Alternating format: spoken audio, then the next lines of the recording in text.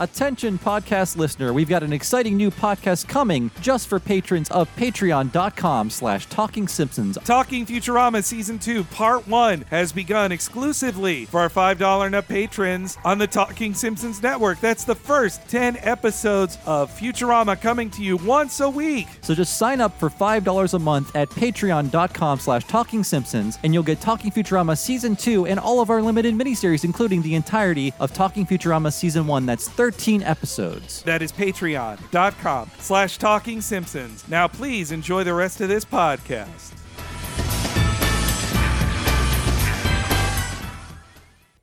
I heartily endorse this event or product.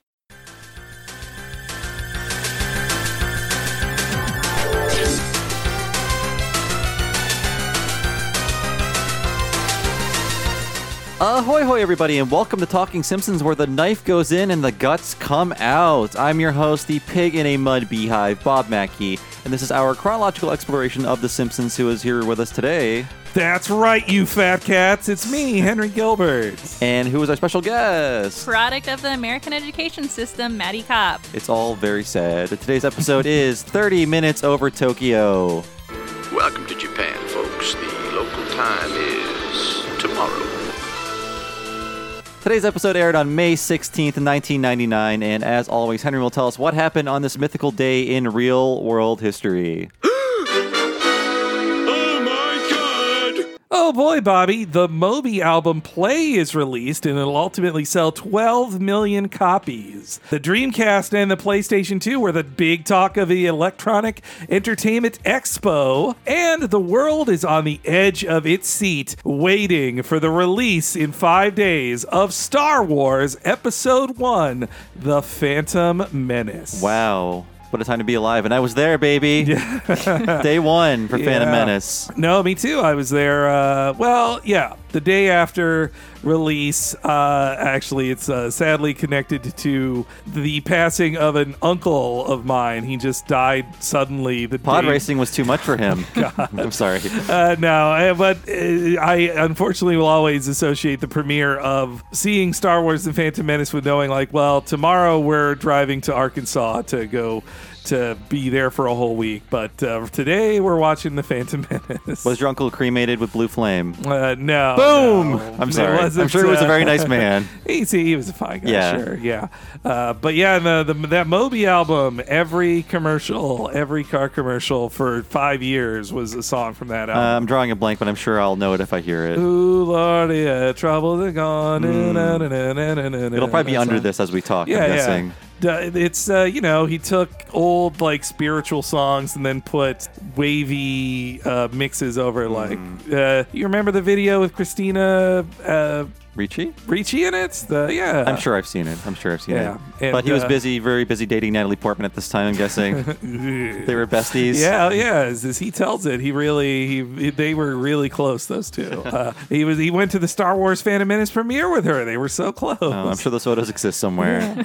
But yes, E3 1999. It happened in May back then. It was the week before that, and the Sega Dreamcast system was already out in Japan, but this was them pumping up the game for its debut in America that coming September. Meanwhile, Sony is killing the Dreamcast just by saying, next year we're going to put out another PlayStation, so don't buy this with Dreamcast. A DVD player. Mm-hmm. Yeah, DVD. Yep. DVD. Going back to home movies. Yeah. Speaking of home movies, our special guest today is Maddie Kopp, who was last on the show, I think, for Lost Our Lisa. Yes. So was that the last episode of season 9? Yes, yeah. They recorded at the start of season 9. So Maddie is now our end of season guest. Oh, that's true. Yeah. Unfortunately, she was out of town when we did the sequel episode to Lost Our Lisa.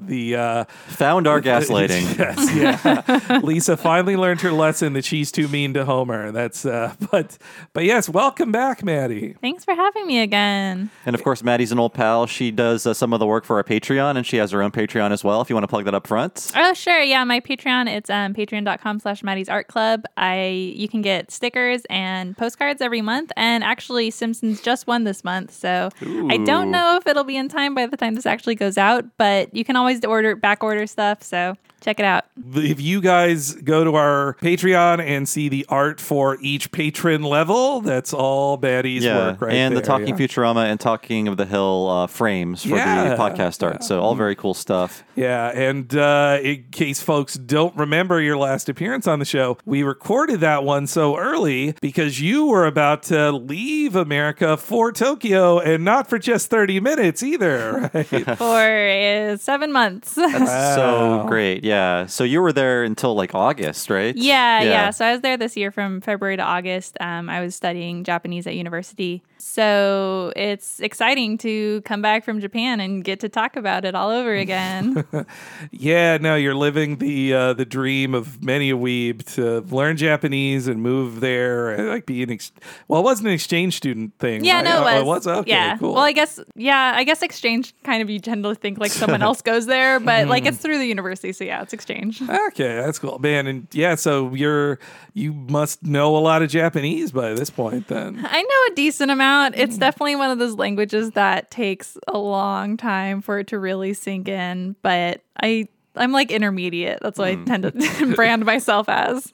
And so this was a great fit for you to come back on the show to talk about this episode covering The Simpsons going to Tokyo, too. So I have two things up front. So Yes. number one, most exciting thing, I like to announce how long my Google Doc word count is for this at season. the end of every season, yeah. So I do a different Google Word doc for every season. This is my season 10 doc. 24,877 words in my doc just for season 10. That's a couple books, right? It really there. is. I just published my notes. All of my work in the Bob Mackey library. But so Nina Matsumoto, a friend of the show, was a potential guest for the show.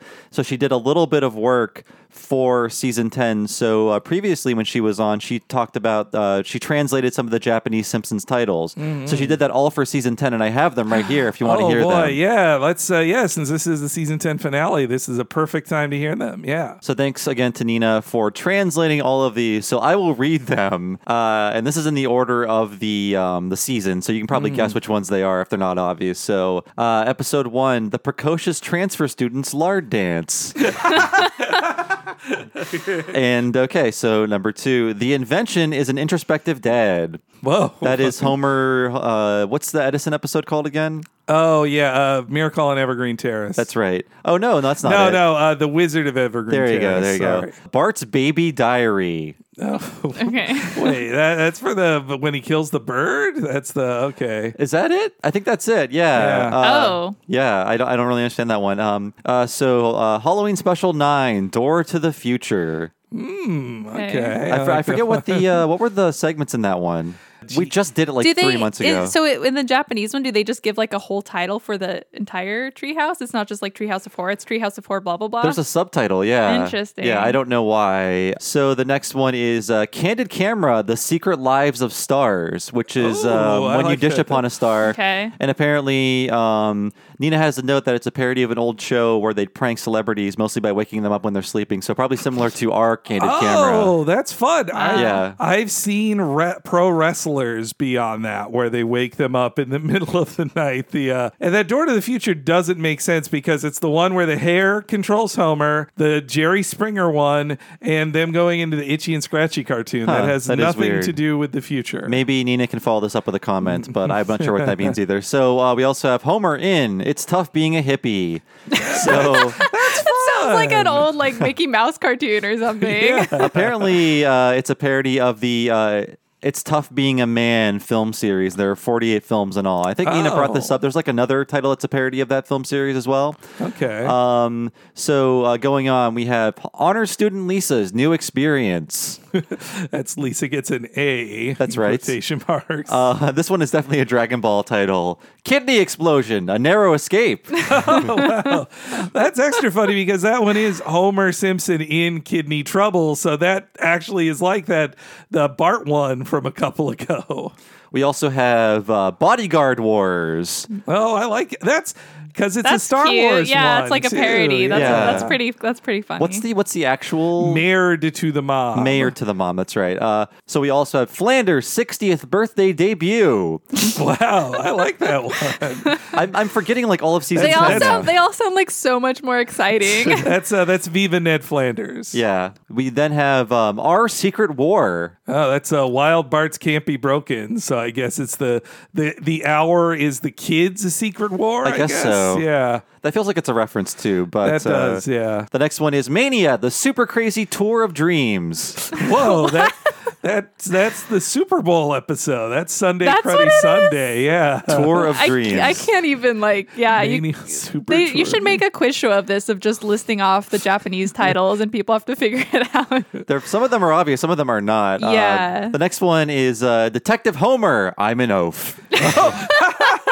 That's Homer to the max with the police cops. Yeah. Wow, Detective Homer. Like this one is very obvious. Apu's grand lovey-dovey scheme. That's a good. I like that one. Wow, that's fun. I mean, I guess that episode it keeps more in like they know Valentine. They have a Valentine's Day there, right? Oh yeah, they have celebrate it. they have Valentine's Day and White Day. Like it's Yeah. even more than ours. When the girls get it back, right? Or wait, no, it's girls girls give to boys on Valentine's and then boys give to girls That's on right. White Day.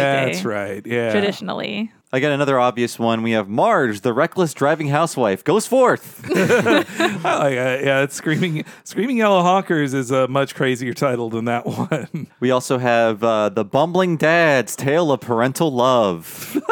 Wow, they even take the title. That's Make Room for Lisa. They Okay. even take the title away from her in that one. Wow. Be a man and drive, Homer. Oh, hey, that's a good Maximum Homer Drive. That's a good one. Charismatic Homer's artsy days. What? Okay, this has That's to be mom and pop art, right? Okay, Yeah, then it's yeah. going out of order because that's not Simpsons Bible Stories should be next, but that's definitely mom and pop art. That's not on here, so maybe that one wasn't localized. Oh, because maybe. Oh, interesting. Yeah. Bible stuff is just like not that relevant to them. it could be. I mean, this one wasn't localized because of the Emperor stuff. I'm pretty Right, sure. right. I don't think they were kidding about that on the commentary. So there's a few Yeah. more. We also have Save Them, the Seniors in the Sea. Oh, that's good. Save them. Save them. The old man in the sea. It's on me to Yeah. save them. We also have Mr. Burns in Please Give Me Love. And apparently, Please Give Me Love was a popular 2000 J-drama series. Oh, Oh, Yeah. Oh, that's interesting. clever. I like that.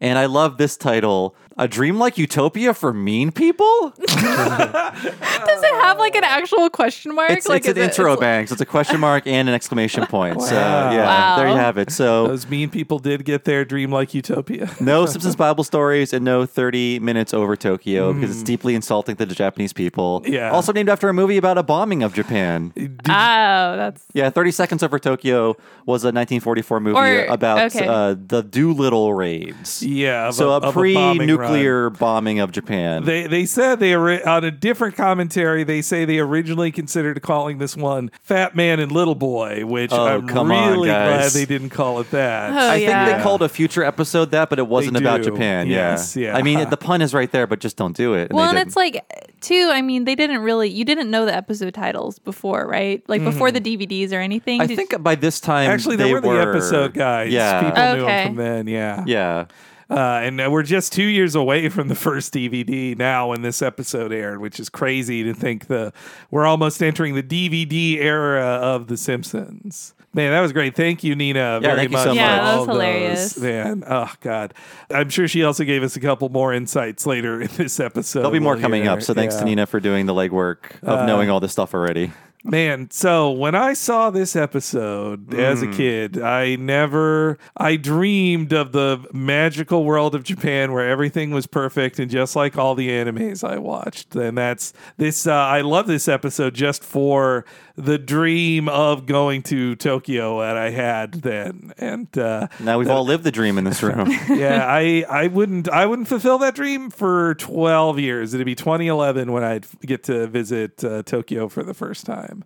And this episode really shows what the American perception of Japan was, where 10 years earlier it was terrified and, skeptical. And 10 years later after that, in 1999, it's like, oh, these are very cool people, like in a slightly patronizing way, like cool and wacky, innovative, super high tech. Like this definitely shows where we were thinking about Japan in this time period. It's very like crystallized in time. Oh, and I was wondering too, when was the King of the Hill Japan episode? That was 2002. I think it was Okay. the season 6 finale. Okay, so yeah. still kind of in the same era. Yeah, 'Cause yeah. They have a similar vibe, I think. Yeah, I think the King of the Hill one is a little more well observed as to Yeah. what Yeah. happens in Japan, because we talked to Dan Graney, the great Dan Graney, by the way, who co-wrote this episode. He said up front when we asked him, he's like, we didn't go to Japan to write this. We flipped through like a catalog of Japanese things. Yeah, it wasn't until he had since gone to Japan, but he hadn't at the time. Folks should listen to our Dan Graney interview for a few little things in here. He also talked about how, The Simpsons, he didn't think it was that well known of a thing in Japan anyway. I think Japan knows The Simpsons, but... When I was there was like one of the kind of more popular department stores had like a Simpsons thing going on where they were selling like a bunch of Simpsons merch. So it's, I don't know how recognizable it is, but it's definitely people generally, I think, know what it is. Yeah, that's what I think. Graney thought it was less famous in Japan than I think it is. At the very least, they know them as the pitch people of CC Lemon, the delicious lemony drink in Japan. I like Cal Piss. Yeah. This is just kind of a short side story, but I went to a fan convention, and it was actually one that Ian JQ was at as well, because it was for Japanese, well, there are like different parts of it, but part of it was for Japanese fans of Western animation. So obviously, like, he went there because they were like fans of OKKO. There was one Simpsons booth, and they were selling like all stuff with like Carl and Lenny together, and like they just had like keychains and like everything, and that was like their whole booth, and I was like, that's fantastic. That's amazing. I love it. Oh man, I really want love all it. those. Jeez. But I think this episode, it is really just like what most, pop culture aware Americans knew about Japan in 1999. Like, of course, like square and watermelons, paper doors, sumo wrestling, seizure cartoons, everything. Just the very like checklist at a certain point. Yeah. Yeah. I think we had a little more informed view of Japan in 99 compared to say 89, or if you chart just the history of American perception of Japan through Simpsons.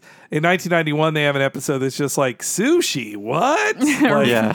So That's the name of the Japanese title. but so this one is it improves upon that. But yeah, rewatching this now, I'm both impressed with the work they put in that other shows wouldn't have bothered with in 99 about going to Japan, but also I'm still disappointed by some of the broader stereotypes that do still appear in it. Yeah, we talked a little bit about that King of the Hill episode up front. I think it's called Returning Japanese, part 1 and 2. It's like basically a mini movie. And what I like about that one was it plays into the characters' ideas of what Japan should be, and they're often wrong. Like, one of my favorite jokes is the reveal that they never actually entered their hotel room. Right. They were like staying in the foyer or something, just thinking like, well, of course, this is Japan. Everything is so small and cramped. But they actually had a luxurious room waiting for them behind one of the sliding doors. Yeah. I love that joke. I was thinking of that joke when there were sliding door jokes in this episode. I was just remembering, like, man, that great joke when they slide the door and see this spoiled fruit basket. Yeah. given to them. It's so painful though, because it's just like you thinking about their emotions in that state, and you're just like, oh.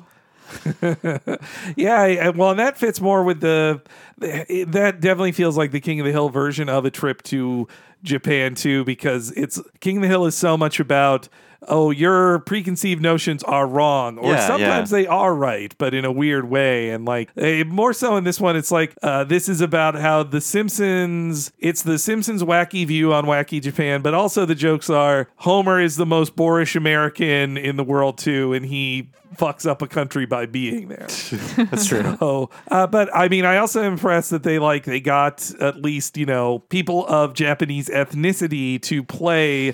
I think every Japanese voice in it is an actor, not one of the actors on the show doing an Asian voice. Yeah, outside of George Takei, there are 4 other Japanese character actors doing just random voices. Sometimes just like, oh, she's the stewardess or whatever. But I think you could tell like they made a choice. Like, do we want Tress MacNeille to do this, or do we want a Japanese person to do this? And I'm glad in '99 they were savvy enough to be like, let's not do an Apu thing for this this entire country. Yes. Yeah. Yeah. I mean, so Maddie, did you see this one when it first aired? Or I actually don't really have a memory of seeing this one when I was a kid. Again, I was 8 when this came out. So my memory of Simpsons when I was a kid is kind of splotchy. So yeah, unfortunately this one I know through like my various rewatches over the years, but yeah, I don't have a memory of this one from being a kid. As I guess as like a young adult growing up and getting into Japanese stuff, did it spur you on to be more interested in Japanese stuff, or did it make you go like, oh, they get Japan wrong here? Yeah, probably the latter. I mean, I think I was a weeb from early on. Like I was into Sailor Moon by like 95, 96 and then into Dragon Ball. So I think at this point it was just kind of like, oh, these are kind of easy jokes. Seizure joke. And yeah, just, I think by, the time I actually saw this, I was like, oh, this is kind of cheap shots, but what do you expect? Yeah. In this episode directed by Jim Reardon, it's his only director credit this season. I think he's full series director at this point, so he only has time for one episode a season.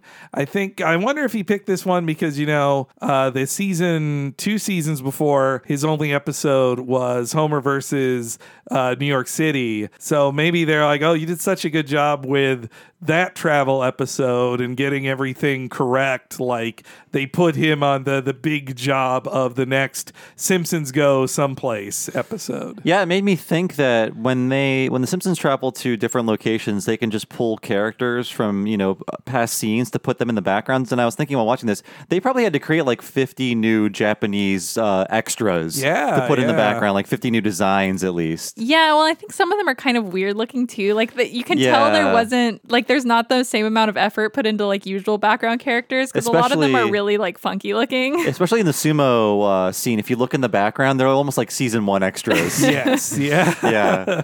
And also on the commentary, it's fun because they have on Reardon calling in from Oakland, California, because he's working on WALL-E at the time of the recording. And Matt Groening said, oh, Wally Gator. He's about due for a comeback. Little did he know Jim Reardon would win a goddamn Oscar for that, and then now he's the big man to those guys. And we also we always talk about how the writers are very upfront about at the end of the season, we're just so worn down. We don't think the shows are as good. And in this episode, there's definitely evidence of that where the chalkboard gag is just Bart writing, I am so very tired. It's like a cry for help from the writers. Like, this is the last episode. We just want to take a break now. On the commentary, too, they say like, Donick Cary and Dan Graney were not writing partners normally, but Donick Cary, Dan Graney's not on the commentary. Cary is.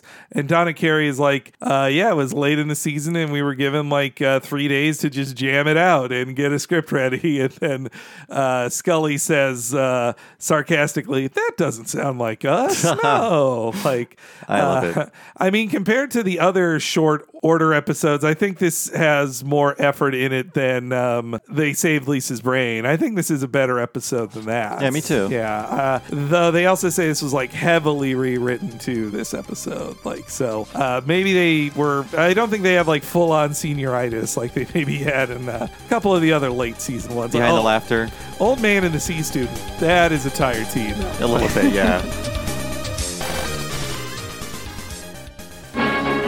The Simpsons will be right back.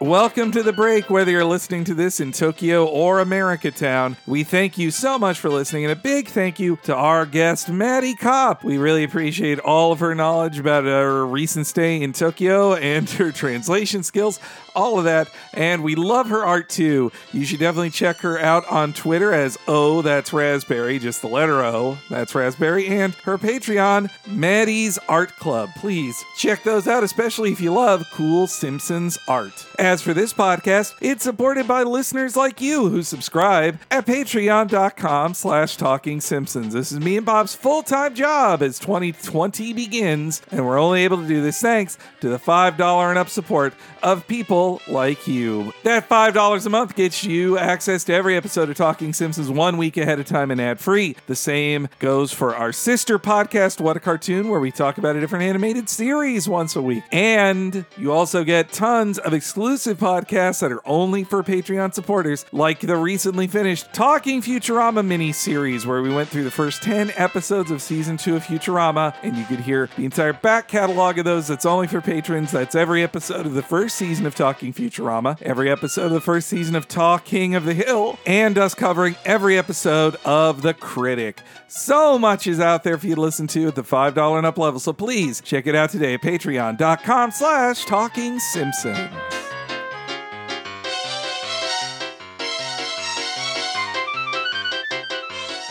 If you want something as fancy as a square watermelon, then you should sign up at the $10 level at patreon.com/Talking Simpsons. You get all that $5 stuff I just talked about, plus our monthly What a Cartoon Movie podcast, where me and Bob talk usually for up to and over 4 hours about a different animated feature film. Our most recent one was The Iron Giant, which has a ton of connections to The Simpsons, and you'll get to hear that in the whole back catalog if you sign up at the $10 level right now. That includes us talking about films like Batman Mask of the Phantasm, Kiki's Delivery Service, A Goofy Movie, Akira, Toy Story, The Nightmare Before Christmas, Aladdin, Spider-Man Into the Spider-Verse, and more. Please check that out at patreon.com/Talking Simpsons.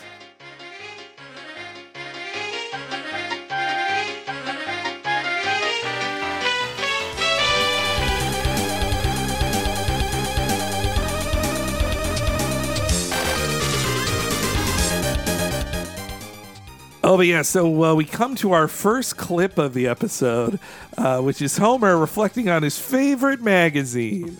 Hey, why didn't you tell me the new issue of Weird was here? I love their hilarious send-ups of hit movies. Dad, it's not... Gigabytes! They've done it again. Gigabytes. Wait, this isn't Weird. Why, there's no magazine called Weird, is there? This is Wired. It's about computers and technology.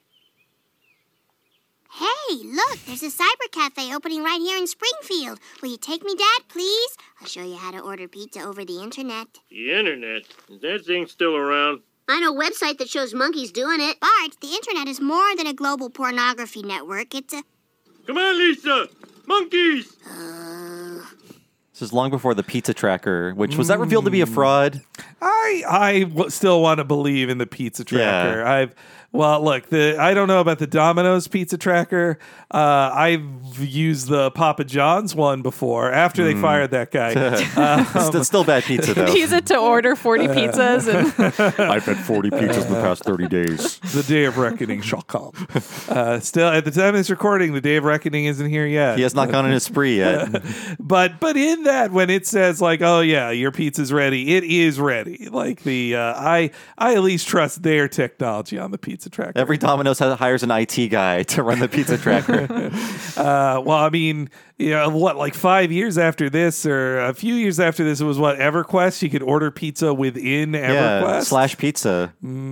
I mean, I'm sure you would have to then be sent to a web page where you put in your address and everything. I don't think it just sent you a pizza. Yeah. And now you can just say, Alexa, order pizza. Oh, God, no. I hope you're not playing this. I guess if you are playing it live, Alexa, order 50 pizzas. There. Amazon Echo. No, wait, you're activating mine now. Don't say that. These Wired references, in 1999, I thought Wired was a very hip magazine. I also was like, it says $3.50 on the cover. I double checked this. 1999 prices of Wired was like a $5 magazine. Like, it was a prestige magazine, and it's still going, that Wired. The only reason I read Wired was when me and Bob's mutual friend did their game section there. And Chris Kohler. And after he left, they're dead to me. Yep. Oh, yeah. The way they let him go, fuck them. I'd rather read Weird, and that's not even a real magazine. It's no Crazy. I like that Homer just makes up the magazine Weird. Yeah, just like apparently he's been reading it like multiple times because he knows like the sections they have. that it's just a copy of Mad or Cracked, and that it's always existed. You know what the actual cover for the May 1999 Wired it was? Ooh, God, no. It's related to a thing I talked about in the news. Moby. No, it's the Phantom Menace. It's the cover is simply a photograph of George Lucas, and it says "Believe the Hype." Oh, I think I remember that issue's cover. Yeah, it's and we all did believe. Well, we did believe the hype because they told us to. I mean, when I saw this is going backwards to Star Wars talk, but when I saw it the first time, I thought this is the greatest movie. I love this movie. That lightsaber fight was so cool. There are no flaws in this movie. And within 2 weeks, I saw it a second time, and that was when I was like, I'm very bored waiting for anything to happen in this movie until the lightsaber fight. I had the exact same experience where I saw it the first time and I thought I liked it. I'm like, yes, they made a Star Wars for my generation now. This is so great. And then I saw it again the next day with a friend. And I was like, I don't know what's happening and I'm bored. And the pod race is coming up and I can watch that and that'll be fun. Yeah. I think it also was hurt by like Matrix was way cooler than it, and it came out like 3 months earlier. We have to grill Maddie because Maddie is a true millennial and they're rewriting history currently by saying, the prequels are actually good. What is your stance? I have no opinion. Yes, one way or yay. another. I think I've seen all the Star Wars once. Phantom Menace only really sticks out because my sister's name is Annika, and so she is like, she like bought like Anakin stuff. That's fun. And that's about it. That's my Star Wars opinion to have. opinion. That was a test. If you said episode 2 is actually the best one, you would have been out of here. Well, when we were on the internet as teens or late teens, the commandment was you had to have a Star Wars opinion then. Like that was the commandment of the internet, which I like that Homer thinks the internet was ever going to go away. He's like, that thing's still around. Speaking of Wired covers, by February of 2000, Matt Groening would have a Wired cover of his own. It was a Futurama cover. I was going to say, yeah. Fry and Bender with a Matt Groening head in a jar. Though it doesn't look like how the Matt Groening head, it doesn't look like the normal Matt Groening drawing. It's his beard is like thinner. I don't know. Usually the way they draw Matt Groening is very specific that it felt, but it looked like it was drawn by the normal, like a professional Futurama artist, like not drawn by Bill Morrison for free. I mean, maybe maybe they just hadn't quite figured out the style like 100% for like guest celebrity kind of thing. Yeah. Or if they were like, oh, we draw Matt differently in Futurama than we draw him in Simpsons. Oh, right. yeah. Well, there's a slight different style, so. Yeah. Do you have it in front of you here, Bob? Yeah. Is this the one you're talking about? Or is there another one? That's one of, that is how he looked in the other cover I saw. That doesn't look like Matt Groening at all. It looks like a weird homeless man. He looks like, I guess he was 20 years younger, but he looks a little too young in that. Yeah, but I'm used to his it looks like a goatee. he looks like a weird teenager. Yeah, no, the beard is super weird because it's like the mustache and like the beard part are drawn like stubble. So he just... And that's another one, too. This is not helpful for our listeners, but... Oh, that's the one I was thinking of. Okay. Yes, yeah, that is the February 2000 cover. Yeah, if but you guys no, are it definitely looking it does not look like if I saw that, I wouldn't think it was Matt Groening. Yeah, but it says Matt Groening in the Matt Groening's new show or whatever. So I mean, ooh, what AOL got for $4.2 billion? I'm going to read this now. And the other Wired thought I have is that the front cover, I can't tell if it's supposed to be a general pale nerd, or if it's supposed to be Bill Gates, because it doesn't look like the Bill Gates they had in the show before, though. Yeah, but I guess when I saw it, I thought it was Bill Gates. Like that was my immediate. Yeah. It could have been like whoever designed that prop not checking the model sheet for their Bill Gates. Yeah, It's a little too. I mean, he's got the bad haircut, the look. I think it's Bill Gates. Well, it's also like an angle. It's supposed to be an angled photograph, so you're not seeing him from the normal Simpsons angle either. Cyber Shorts feels like an end of season joke. Wedgie-proof cyber shorts for nerds. Yeah. Well, and also like the coloring on him too is more Caucasian than yellow, I'd say, which also I I wondered if that was just like a miscoloring, or that they're like, no, he's a pale nerd, so he's very pale yellow. Like I can't tell. This again puts it in a very 99 thing of like going to a cyber cafe to experience the internet On your iMac, Yeah, all those iMacs. I mean, candy colored. like the internet was mentioned on the show in previous eras. Like the earliest internet reference on Simpsons I can think of is in season 6 with, well, I guess really it was Air season 7, but the Radioactive Man episode. I'm thinking of season 5, Homer Goes to College. Oh, yeah, that's right. That's the first. They're arguing about Shatner and Picard. Yeah. But despite all those previous internet references, I definitely think of the Scully era was when they're like, this internet is now known well enough that the Simpsons will go online, not just the biggest nerds they know going online. And these aren't jokes about news groups like those last two jokes. These are jokes about the actual internet everyone used. Yeah. Though I think I think they had them go to a cyber cafe as well, because I know for the longest time they're like, the Simpsons don't have a laptop. They shouldn't have a computer. They were still struggling against like, this is a boomer generation family distilled in the 90s. So they didn't want them to have all that tech, which now today there's many stories where episodes are like the kids pull out their smartphone and do a joke. Well, the Space Coyote said, you don't even have a computer. To Homer. I mean, did you guys ever go to a cyber cafe? It seems like it's like a piece of technology or like experience that I've like never had. Oh, I've been to a couple internet cafes. Yeah, the closest I would be one of these would be like in college, like almost 20 years ago now when I went. There were computer labs where it's like, now I feel like everyone just has a computer or the functionality of a computer in their pocket. So I'm sure there are still computer labs, but when I was in college, they were much more popular because you would need to, check your email there and write papers there and stuff like that. Yeah, no, a lot of it is, I think, at least like my recent experiences in college, is you go to the computer lab to print stuff. That's basically it. Yeah. I just went to an internet cafe to print something last week. Yeah, but it's like I always had a home computer, and then like computers at school, so I just never had like I don't know, I just could never understand exactly what a internet cafe was for. The only time I used an internet cafe was out of necessity when I first moved to Berkeley in 2006. I didn't yet have my own computer here. Like I'd always used my parents' computer at home. I didn't own my own computer, and I didn't buy one when I first moved here, but I obviously desperately needed the internet, both for entertainment and for work purposes. So when there was an internet cafe like 2 blocks from my apartment that I would go to check email, apply to jobs, and also to watch the new season of Venture Brothers that was premiering on AdultSwim.com back in 06. Oh, yeah. It was finally season 2. It arrived. But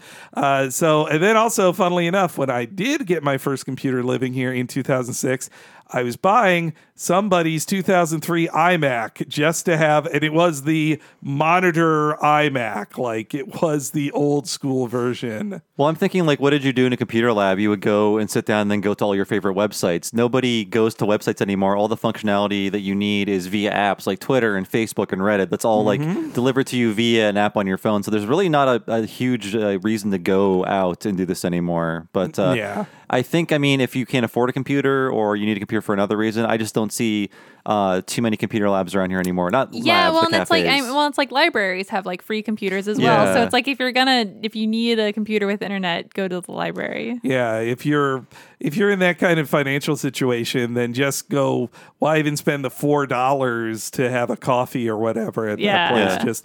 Just go to your local library, unless you don't have a library. But the only reason I paid the extra to use the internet cafe instead of the library was just for the immediate use of it and to be able to print stuff. As I had waited in that library line a couple times, and I was like, I can afford the better than this. And this is going on a bit longer, but back then there weren't like Chromebooks or ebooks where just like, okay, here's a very cheap computer that just does the internet and that's it. There's mail, there's word processor and internet. That's all you need, and it's like $200. So that was not happening in 1999. No.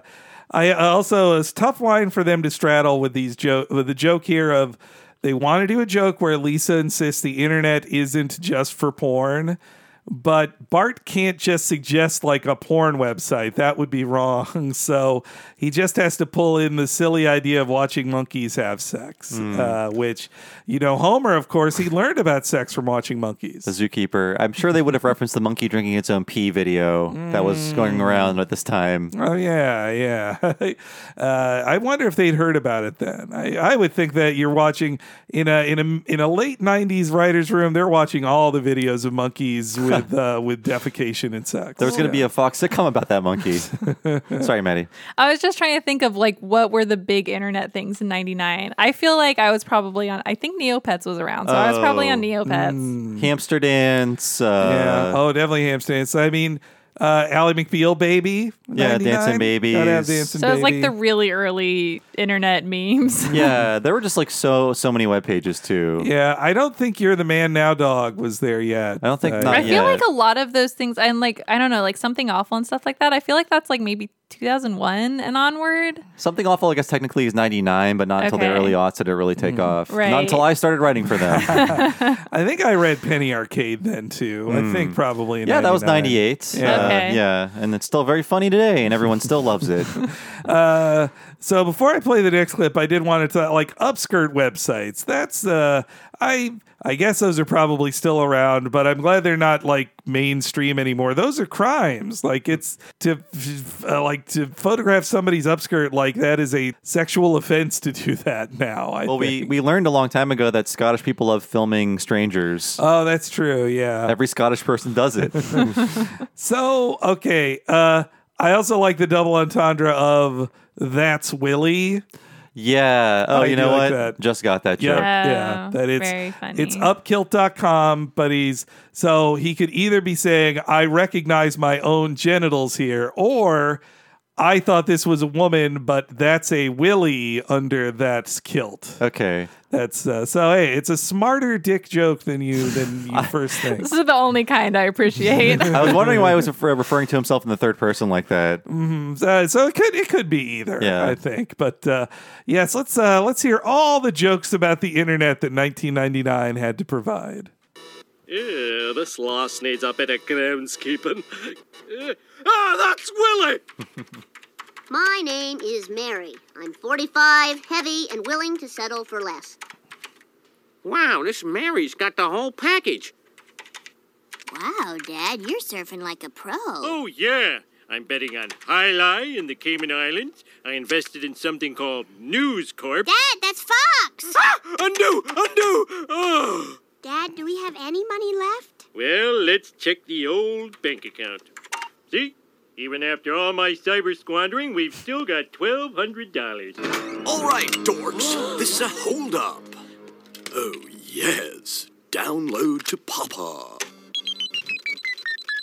Yoink.audio/losers. Oh, We were robbed? you seem to know an awful lot about this for an innocent person. So we just did like a Talking Futurama with a catfishing story in it. Oh, yes, yeah. So that idea was immediate in the late 90s, early 2000s. I'm thinking the writers on these shows got catfished. I think that's what's happened. No, they didn't have the term for it back then. But yeah, of course, Bart's first thing is to catfish somebody. That's the kind of prank he'd be drawn to instantly. Yeah, News Corp stock fluctuates a lot these days. Yeah, Actually. I think Homer would have been right to invest in it in 99 because it would take off like with the Bush administration, right? Oh yeah, that's true. Yeah, with the Fox News really taking off in 2001. The last 5 years have been kind of all over the place for News Corp stock. It's currently at the time of this recording, it's $13.84 a share, which is slightly below the average of the last 5 years. So, I wonder.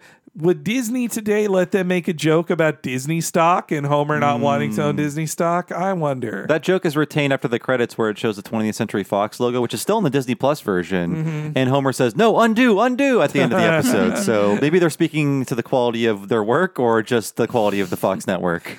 Yeah, man, I'll be sad if, on some Disney things I've watched on Disney Plus, like Lion King, for instance, I think it is, or definitely it was in Toy Story, they changed out the old blue Disney logo from when it first came out in theaters for the crazy overdone one they have now. Yeah. And so I fear like there could come a day they just put the Simpsons logo at the end, or the Disney logo at the end of a Simpsons. Yeah. I guguess technically it's always 20th century. It'll still be 20th TV producing the show for the next couple seasons. But yeah, actually friend of the show, Jason Sheridan, I heard him on a podcast talking about how he's like, Disney is getting choosy where they're like, what movies will we pretend we would have made? And they put their stamp on the end of it. I'm impressed The Simpsons even saved up $1,200. That's an incredible amount of savings for this family. But in 1999, could a family of 5 really do much with just $1,200? I would doubt a vacation. That's not even enough for plane tickets. Yeah. One person couldn't get a plane ticket to Japan with $1,200. Right. Yeah. It's also funny to me in this episode, they have 2 yoink jokes. Like, they have 2 jokes about the word yoink. The first one here is like a cyber yoink. Yeah. Even he mentions backslash, not forward slash there. A lot of real like clunky backslash.com jokes in this opening. Like the Java server is an okay joke. Yeah, it's okay. But then it's like well.com. Yeah, just the idea of something having a .com at the end is funny, isn't it?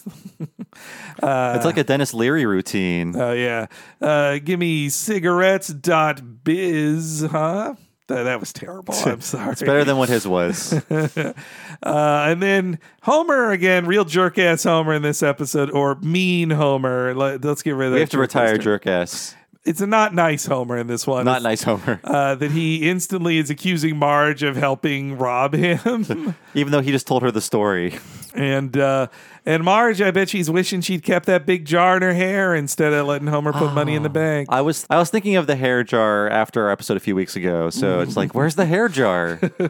That's maybe after Homer finally caught it one day and he realized where that jar was. But yeah, Homer then says he's going to get a second job to earn back that money. And I like that bit because it feels like a brief moment where they're like, oh, this is going to be a Homer gets a job episode, right? He's getting a second job.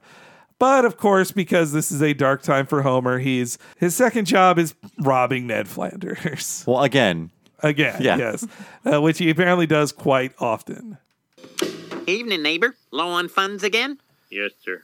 Now, Homer, we can't have you burglarizing us every time you got a bill to pay. I know, sir. I'm sorry, sir. It's just that you and Maude live like royalty in your fancy castle, while I got Marge trapped over there like a pig in a mud beehive. Oh, we're not as well off as you think. We give to 8 different churches just to hedge our bets. And the Leftoriums business has gone way downhill since Leftopolis moved in next door. Well, if you're not rich, then how come you have a new refrigerator, an electric can opener, a milkshake machine? Oh, we picked those up cheap. They were evidence in a murder trial. Sweet. We got that tip at the Chuck Garabedian Mega Savings Seminar. Go on. He taught us how to live a Burt Reynolds lifestyle on a Mac Davis income. We've already got tickets for his next seminar. I think you'll find living thrifty a lot more satisfying than stealing. Maybe you're right, Ned. Maybe you're right. And then he steals the tickets and the There's magnet no that yoink. they were under. Yeah. Could have had a dual yoink on that. Could have had a third yoink in this episode. There's a weird like Bible quote in the background of Ned's kitchen. Yeah, like it's- just the verse. Yeah, 1 Corinthians 6:9. I only saw it because like 69. They wrote that on the screen. I think that was existing in a previous episode somewhere. yeah. Did we ever read that quote? Because I have it. Yes, Okay. I think we did read it before. I forget when, but let's hear it again. I'm always ready for more Bible study. Or do you not know that wrongdoers will not inherit the kingdom of God? Do not be deceived. Neither the sexually immoral, nor idolaters, nor adulterers. Homer should have learned that right there. He was being very immoral in this sequence. But he wasn't going after Maude. That's true. He only has so much time. I mean, well, you talk about how punchy the writers are getting. They are definitely having a lot of fun of like Homer is stealing every other line to Ned. He's not just listening. They're like, well, Homer doesn't need to just listen to Ned. He should be stealing silverware or eating his food or stealing one more thing when he leaves. Like this is really selling out Homer's character for sure. Oh, and also talking about how this calls back to old podcasts we did interview-wise. When we talked to Mike Scully the first time, he talked about how his view on Homer and Ned's relationship was like one of envy. Like Homer is angry at Ned because he's the type of man Homer could never be, and he knows that. Like this speech here of Homer's like envy of Ned, I think sums up that viewpoint that Scully has. Calling Marge a pig in a mud beehive. What a weird metaphor. Yeah, Homer like he referred to her as the pig is in the poke as well. Like which is weird because like Homer is the pig. Hey, maybe it's a term of endearment. Homer loves pork products so much that there's those pig cufflinks too from the wedding, right? Oh yeah, his beloved pig cufflinks. So this Don Garabedian, is that his name? Chuck Garabedian. Chuck Garabedian, yes. I'm pretty sure he is based on Don Lepre, who had a very famous infomercial in the early 90s. Like, if you look at this guy's face and head and hair in The Simpsons, it looks just like him. I don't know why he's wearing a tuxedo. In his infomercials, he'd always be wearing, like, a polo shirt and shorts. It'd always be, like, on a beach. And I think they referenced these in Bart's Inner Child, the Brad Goodman infomercial. Like, it's in the same sort of setting as the Don Lepre infomercials, like in front of a beach. So let's play a little bit of Don Lepre and his money-making schemes. The second way to make money that I stumbled onto was placing tiny classified ads in the newspaper. If you create and test one tiny classified ad in the newspaper that makes just $30 to $40 profit in a week, it could make you a fortune, because the secret is learning how to take that one tiny classified ad that just made $30 to $40 profit in a week, and to realize that you could now take that same exact ad and place it in up to 3,000 other newspapers around the country. That's what I did. I found tiny classified ads that made $30 to $40 profit in a week, and I placed those ads in around 1,000 other newspapers around the country. That's how I generated over $50,000 a week out of my one-bedroom apartment. And in my...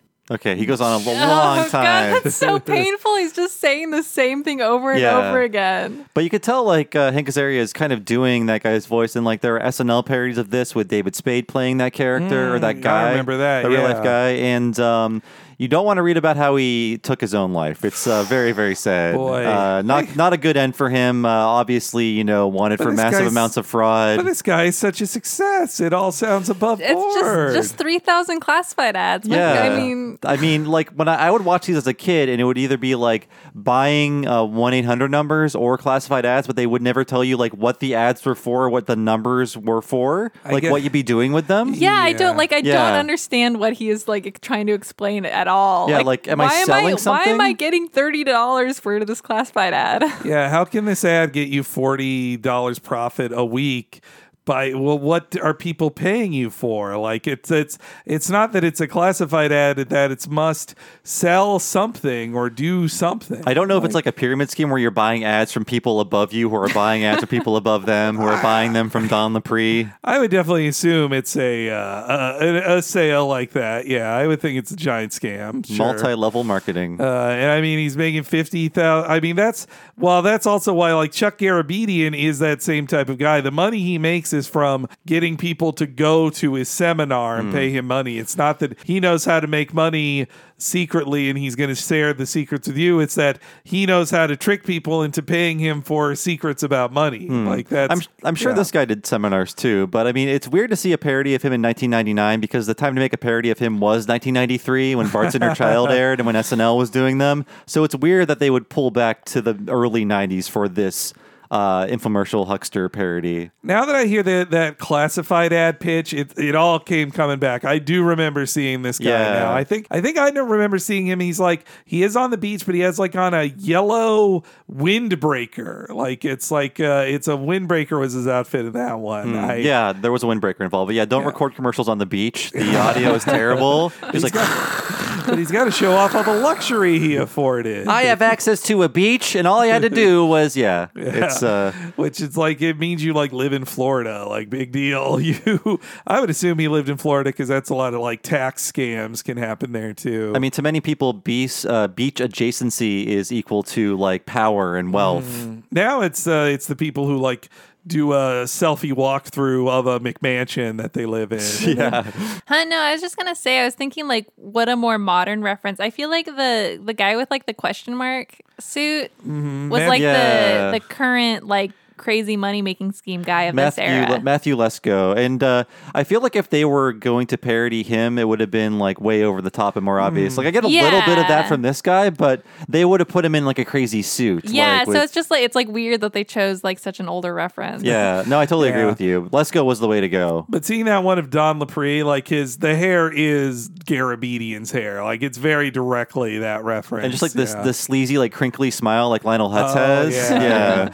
I mean, I do think the energy of him is very is more Matthew Lesko, is a little Matthew Lesko too, of just like, and these Washington fat cats won't like that does feel a little Matthew Lesko. But he's got the same like kind of Coke energy as Don Lepre. He's going through your garbage. You know, you mentioned Hutz. This also feels like a character that Hartman would have played. Oh, I bet you're right. He's still with us. Or it just would have been Troy McClure's money seminar, and he would just give this kind of speech. They just hand it to him.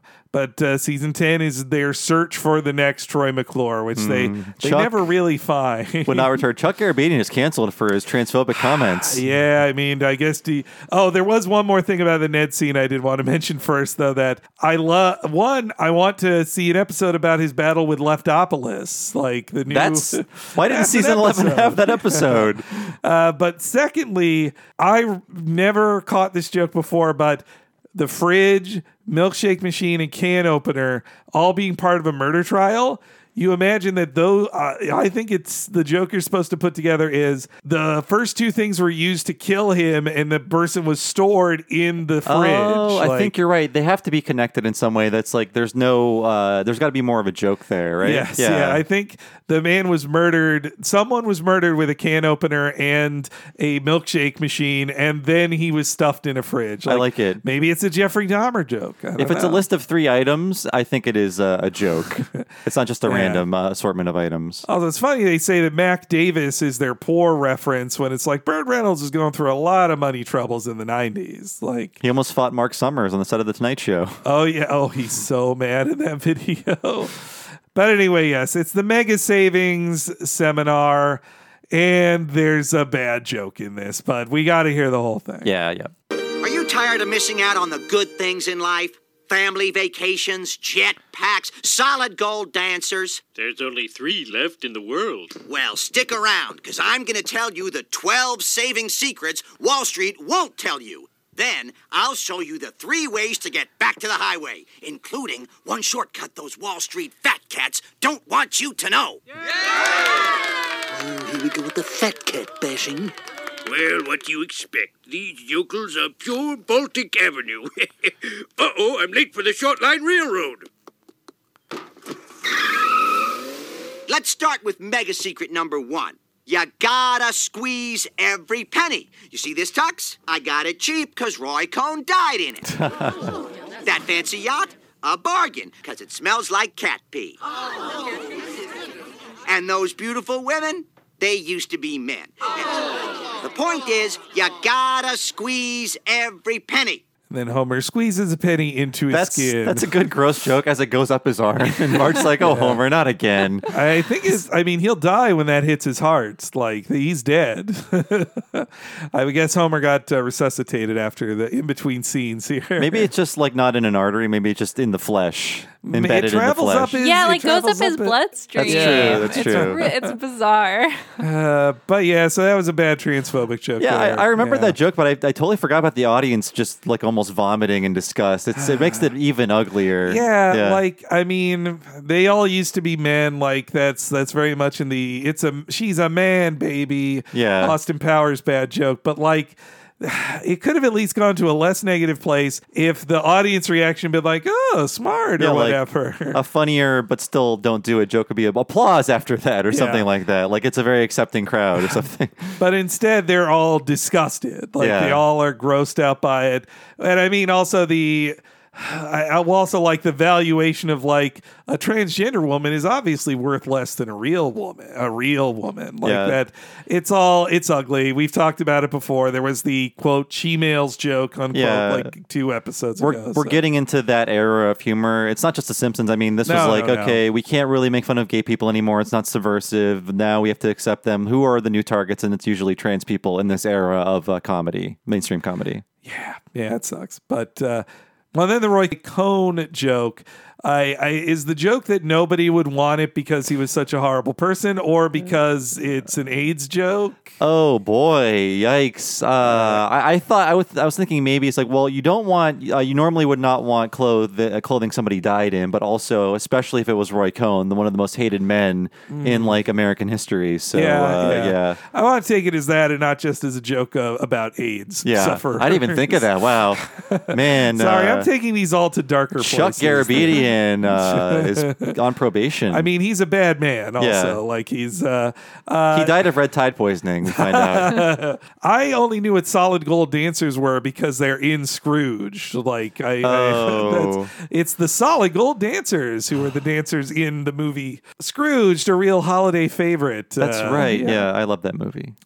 When Homer says there's only 3 left in the world, many solid gold dancers are still alive. They haven't died. Only one had died in 1996. Actually, very very sadly. Homer's sources are wrong. No, I mean, I guess what he's really saying is there's only 3 left because it's a very dated reference. Solid gold dancers. Like the Solid Gold TV show had not been on in about 11 years at the time this joke. Yeah, I figured it was the late 80s.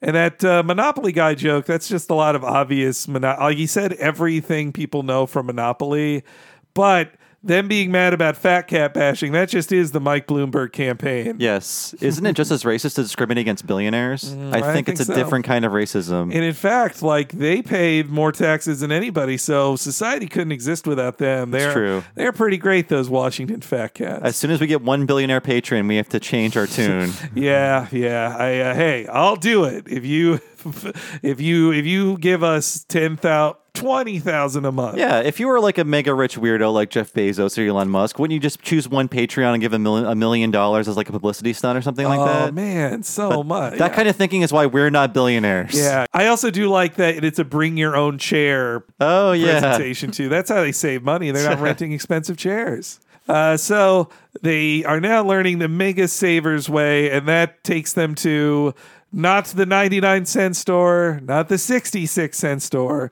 but the 33-cent store. Look, Mom, they have your dress. 33 cents? I paid almost double that. Blow. Wow, this plankton's only 33 cents. According to the Mexican Council of Food, this expired 2 years ago. Sure, by their standards. But we live in America. This also says it can cause red tide poisoning. But it's so cheap. A few years ago, I bought food at a 99-cent store, and I lived to regret it. Let me tell you. What was it? Can you tell the story? Well, it was just tell the first part of the story. Yeah, it was like an apple pie, like little slices of apple pie. I was like, oh, this seems nice. I had some tummy troubles after that. I think you might be okay if it's like canned food because it's like so processed, but any like produce and anything like that is... Ooh, they're making sushi today. I wouldn't buy it. Just shopping in the freezer section in general seems like a mistake in a 99-cent store. Which I think, though, they're making a joke about it here, but in reality, it's a sad thing that like people who buy cheaper food because they can't afford it, that often will lead to a health issue that will cost them a lot more in the future. Homer goes through that in a very fast way of getting red tide poisoning instantly. Eating a can of plankton, which Yeah. is really bizarre. I think one of my favorite things that they pass by in the background is there's cans of Cool Ranch soda. Ooh, that's a good. I do like that. Or onions. And that they're all just dumped into the roof of just like just Right. thrown in there. The nice touch was that 70s show mugs, which Oh, yeah. they might have assumed like by this point, oh, that weird tacky show is not going to work, and they just made a joke about it, presumably it being canceled, but it's a mega hit now on Fox. Yeah, in '99. yeah. When did it start? It started just the previous that season, so it started in the summer. It aired on the same night as Lard of the Dance, right? Yes, it did. Yeah, yeah. It or Lisa's new friend and the Dance of Lard. The Lard emerges. The Lard. Lisa's new predicament. I would have predicted 70 Show was going to be a giant flop. They tell the story about Scully going to some Fox function and that 70s Show co-star was there, and he was like, "Oh, funny joke about us in that 99-cent store." The famous cool guy, Chris Masterson. Danny Masterson. Danny Masterson. I Chris didn't want to is name him. He's Chris has Malcolm no in the Middle crimes to man? his name, as far as I know. Okay. Yes. Yeah. Both Scientologists, though. Yep. So they shop at the 99-cent store. They then count their pennies saved in the piggy bank. I love the design on the piggy bank. The monocle wearing pig, the top hat and monocle pig. More fat cat bashing. Fat pig bashing. Literal bashing. Yeah, they do indeed bash it in this next scene. Well, let's see what's in the old vacation fund. Homer, you could have just unscrewed the bottom. A little late for could-haves, Marge. I don't think there's enough here for a vacation. There is for a mega savings vacation. Chuck Garabedian says you can fly mega cheap if you don't care where you go. That's right. Just go to the airport and wait for some no-shows. Then you can buy their seats for a fraction of the price. Are you going through our garbage? That's right. You fat cats didn't finish your plankton. Now it's mine. That's close to my line of the episode. I just love how That's Azari right. said, that's right. Like that's the energy that feels like Matthew Lesko. Yeah, that's true. And also just how he pops into frame like that's right. Like that and warning him like that, you fat cats didn't eat your plankton. But eating that garbage probably killed him, I'm guessing. I have to assume that's why he never returned. Yeah, he definitely has red tide poisoning from eating garbage plankton out of an opened can. It's great animation on the smashing of it too. And Homer again, just so crappy to Marge, and just like a little late for could-haves. From my research on this, in a post 9/11 world, it's kind of iffy. You can get late flights for cheap, but you can't just wait at the airport to find out. Right, yeah, I was that going to things are mention this is a open. very pre 9/11 joke because we're not in the era of, you used to be able to just like wait and see people come off the plane and just be that close, and now it's like gotta get there 3 hours early so you can get through security. You could run onto the plane for fun if you weren't a passenger. Jump onto seats. This is like a little, we're not quite in Japan yet, but I did fly locally in Japan, which is one of the weirdest experiences I had. They like don't check anything. One time they didn't even check my ticket. I like walk through, and you can leave on all your clothes, all your shoes. You can bring in full bottles of anything, and it's like living in living 20 years in the past or something. It was a very bizarre experience. That is insane to me. Yeah. I mean, they are so lucky, and shockingly, there hasn't been any terrorist attacks there. So it would seem that it doesn't matter. Though I guess, there are stricter gun control laws there than in the United States. So maybe they can trust the weapons won't be around them so much. But man, yeah, I've only gone through, international customs in Japan, but even then it's like, the first time I was there, I took off my shoes, and then I noticed no one else was taking off shoes. Though now when I fly with Bob, I get a taste of the pre-check privilege. It's good, folks. It's worth it. Still, according to websites I checked, if you want to risk it and get a day of flight somewhere, if you're not don't care where you're going, you might be able to find super cheap tickets, but it's a real gamble. Well, but I mean, and one of the issues with flights nowadays is they oversell. So it's like they sell more tickets than they have seats. So you're more likely to not have a seat on a plane than you are to find an empty one, I guess. That's true. Actually, what happened to me, it worked out in my favor, was I was leaving a place a few years ago. I forget what it was, but a pretty early flight, so I got to the airport early. And they're like, oh, this flight's been oversold. If anyone wants to give up their tickets, we've got a $500 gift certificate to Amazon. I was like the first one at the desk. I'm like, gimme. And I only had to wait like 3 hours. Oh, that's not bad. And then it just showed up in the mail like the next week. I'm like, I have $500 because I waited 3 hours. It's the most money I ever made for doing nothing. There's your money making scheme. Yeah. Just get all your flights overbooked. We also had an opposite version of this where when we flew down to Los Angeles for the table read, boom, mention the table read on the episode again. Can't pass one without it. But when we flew down, I booked our tickets, and the morning of, I got a terrifying email that was like, your flight has been canceled. Like, better book new tickets. I was like, what? And it turned out that it was just that flight had so many open seats, they just canceled that flight and put us on the next Burbank flight. But they just deleted our seats out of nowhere like that. Yeah, I just hate the announcement because it's on every flight. I've taken over 30 flights this year because I've been traveling a lot. So all of my jokes are going to be about planes from now on, by the way. I'm turning into a bad stand-up comic. But I just hate the announcement, this is a full flight today, so there's not going to be any room anywhere. It's like, it's always a full flight. It's never not a full flight. We had a lot of grumpy people on our last full flight, let me tell you. Yeah.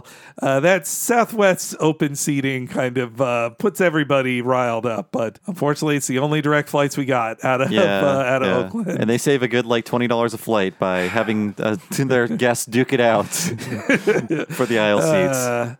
But this episode's in the glorious pre-9/11 days where they can literally just wait at the terminal and hear where there's open seats. And so while they're waiting at the airport, they find where they're going. Flight 605 to Tokyo is ready for departure and has 4 available Mega Saver seats. Yeah! Come on, Homer! Japan! No, not Japan. Jamaica. I want to pass the Duchy on the left-hand side. Never mind. Looks like the Flanders are going to get those seats anyway. So Flanders thinks he can steal our vacation, huh? Come on! Sayonara, suckers! Yay! The Simpsons are going to Japan! Hey, watch the gong, jerk. It's a good joke. Yeah, I'm glad they made a joke about how hacky it would be just to hear the Simpsons going to Japan. Right, I'm sure. Yeah, and I'm sure they must have used that in the promo for the episode. Oh yeah, I think they did. Yeah. I mean, Lisa says that line so it can be used in commercials. Yeah, exactly. I wonder. Lisa at first was hoping they were going to go to France. I wonder if she's jealous that Bart got to go to Paris and learn French. That's no fair. But the Flanders Bart is fluent in French, by the way. Always remember that. He forgot it all after one Itchy and Scratchy cartoon. But the Flanders are real weebs. They were wearing all like matching kimonos or yukatas, whatever you call them. Yeah, they're going to sit in an airline seat for like 17 hours in full yukata. Like, yeah, it's. But apparently the rules are you have to dress where you want to go if you're a Mega Saver. That was pre 9/11 rules for airplanes. You had to dress like the area you were flying to. I like, too, I didn't catch it until this viewing, that the cities they all do a joke about, that is listed on there. They have Hawaii, Paris, Transylvania, Jamaica, and Tokyo in a row written, so that's why they think they're going there. Oh, I was going to say, Homer got use out of his hat again, his Oh, that's Rastafarian right, hat. yeah. He didn't have the too cool for this planet's button anymore, though. No, that's true. But you're right. He's been safariing again. He traded that in for the One Love pendant. The too cool for this planet button. They say on the commentary they really liked Rasta Homer in The Office. I mean, I think it's funny that Homer finally becomes the Rasta redesign he's been on many a bootleg merchandise. Though, I mean, I'm not so into Homer doing Jamaican accents. Jamaican, it takes me It reminds me too much of Adrian Brody's wonderful Rasta-Man character from Saturday Night Live. He's not going back there anytime soon. His wonderful Rasta-Man character. His surprise sketch. Yeah, he surprised them with some things are fun when they're spontaneous on Saturday Night Live, but not if you decide to be a Rasta-Man. Who did he introduce as Sean a Rasta-Man? John. Oh, that's right. Well, he was like, oh, this is he'll appreciate my Rasta-Man character So if he was anyone will. Very respectful to Sean John. I also like the Dracula posing on Bart when he like hisses at them. But Homer should have gone to jail earlier in this episode from just driving through the gate with a stolen He would have been tased by like 8 TSA agents. Even pre 9/11, he'd Yeah. go to jail for that. But instead, they get to go on their Air Japan flight, which that reminds me of my beloved JAL flights, Japan Airlines. That's my preferred airline I've taken for flights to Tokyo. Their economy class their lowest seat is close to first class Delta that I've experienced. Like it's so nice. You get like 2 freaking meals and a warm hand towel and There's a warm handshake. Welcome to our flight, sir. And also, like all the movies that you'd pay $10 for, like they're just all free on there too.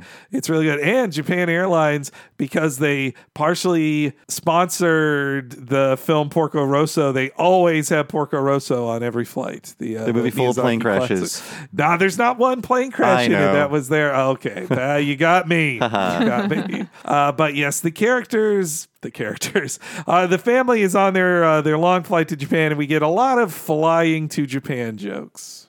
Come on, Homer. Japan will be fun. You like Rashomon? That's not how I remember it. Besides, if we want to see Japanese people, we could have gone to the zoo. Homer! What? The guy who washes the elephant is Japanese. His name is Takashi. He's in my book club. Look, Mom, the safety instructions are written in haiku. Fasten seatbelts tight. Your seat cushions float gently. Headsets $5. Sir, it is not safe to use electronic devices yet. You're the waitress. Turn it back on! Turn it back on! Ooh, I never knew Jim Belushi made so many movies. Yeah, isn't it amazing? They're filming one right now in the bathroom. Gonna be on towards the end of the flight. Toga, 2000. Marge, they stole my idea. Animal House 2000 taking that's place great. on a plane. I guess Blues Brothers 2000 was in 98, right? Yes, yeah. Though I have misstated all this time that Jim Belushi's in that film. He is not. He was filming a television show at the same time, so they couldn't get him. It was Dan Aykroyd and John Goodman. Yes, and Baby Blues. Yes, yeah. Whatever his name was. But so I guess the joke here is that he finally got to do his 2000 sequel of recreating his brother's scenes and something. I tweeted about this the other day, but did you see what Bart's Game Boy looked like up close? Yes, It's like the big shutdown button on it. The one button on the face of the Game Boy is like shut down in giant text above the button. So I don't know what game he's playing. That's not what your Game Boy looked like. Yeah, it's a weird bootleg, I guess, but I guess it was not as effective visually to show him shutting off the top of a Game Boy Switch. So Yeah. I could see in animatic there's just an accurate Game Boy switching off drawn in, and they're like, that doesn't play well enough. We need a shut down button. Yeah, in well, here. there's like a weird subtle joke where he calls the flight attendant a waitress. Waitress, yeah. Yeah, which is like, I don't know. That's part being very condescending to some. I mean, I think the joke comes from the place of writers who take flights a lot who are mad that they're told they have to turn off their laptop. I think that's where it comes from. But it's nowadays, like, you don't have to turn off anything, right? Well, we finally won that battle. I got so much more reading done when I couldn't play with a Switch or a Game Boy for 20 minutes. I got at least 50 pages of reading done per flight. Yeah, now I think what happened was that enough people had electronic devices on planes, basically everyone, that they couldn't enforce it anymore. That they couldn't tell people you can't turn on your cell phone.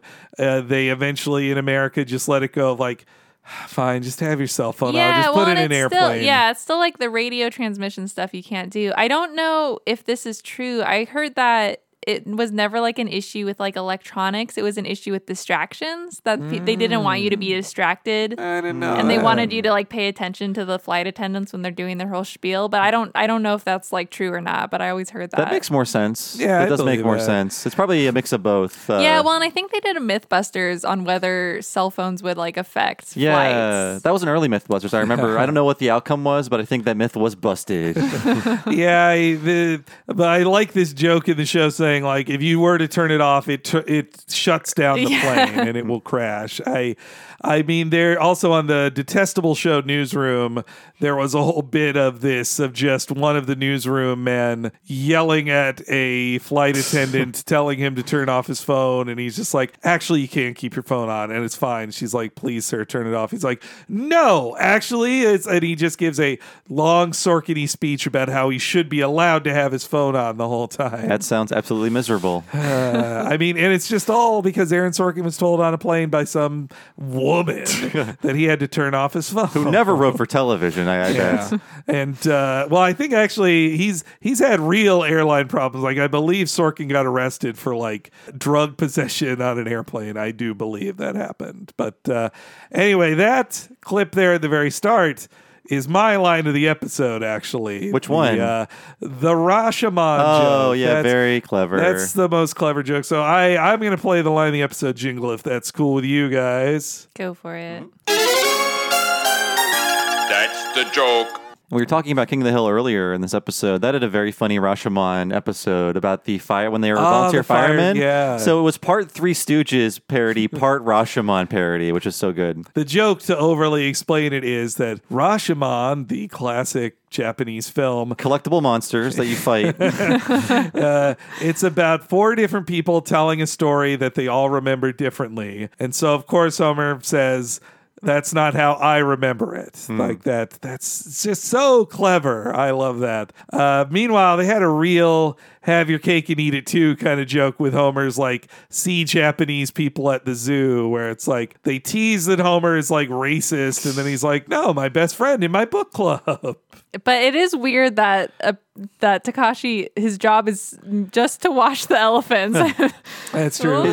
He's got to do more than that. Maybe that's all Homer sees of his job, and that's all he knows. I mean, he could be like, a zoologist. Well, that's what I would assume the guy that's watching the elephant is like a zookeeper, but yeah. Also, though, we make fun of Jim Belushi in his many bad films like Canine Cop or whatever. Oh, the Canine trilogy. Yeah, yes. But, this year he was just in, or last year, season 3 of Twin Peaks. Like he's, as James Belushi, he was credited. Like Andrew Dice Clay in A Star Is Born? Yeah, Andrew Dice Clay, he was in a Woody Allen movie, which we'll talk about him later.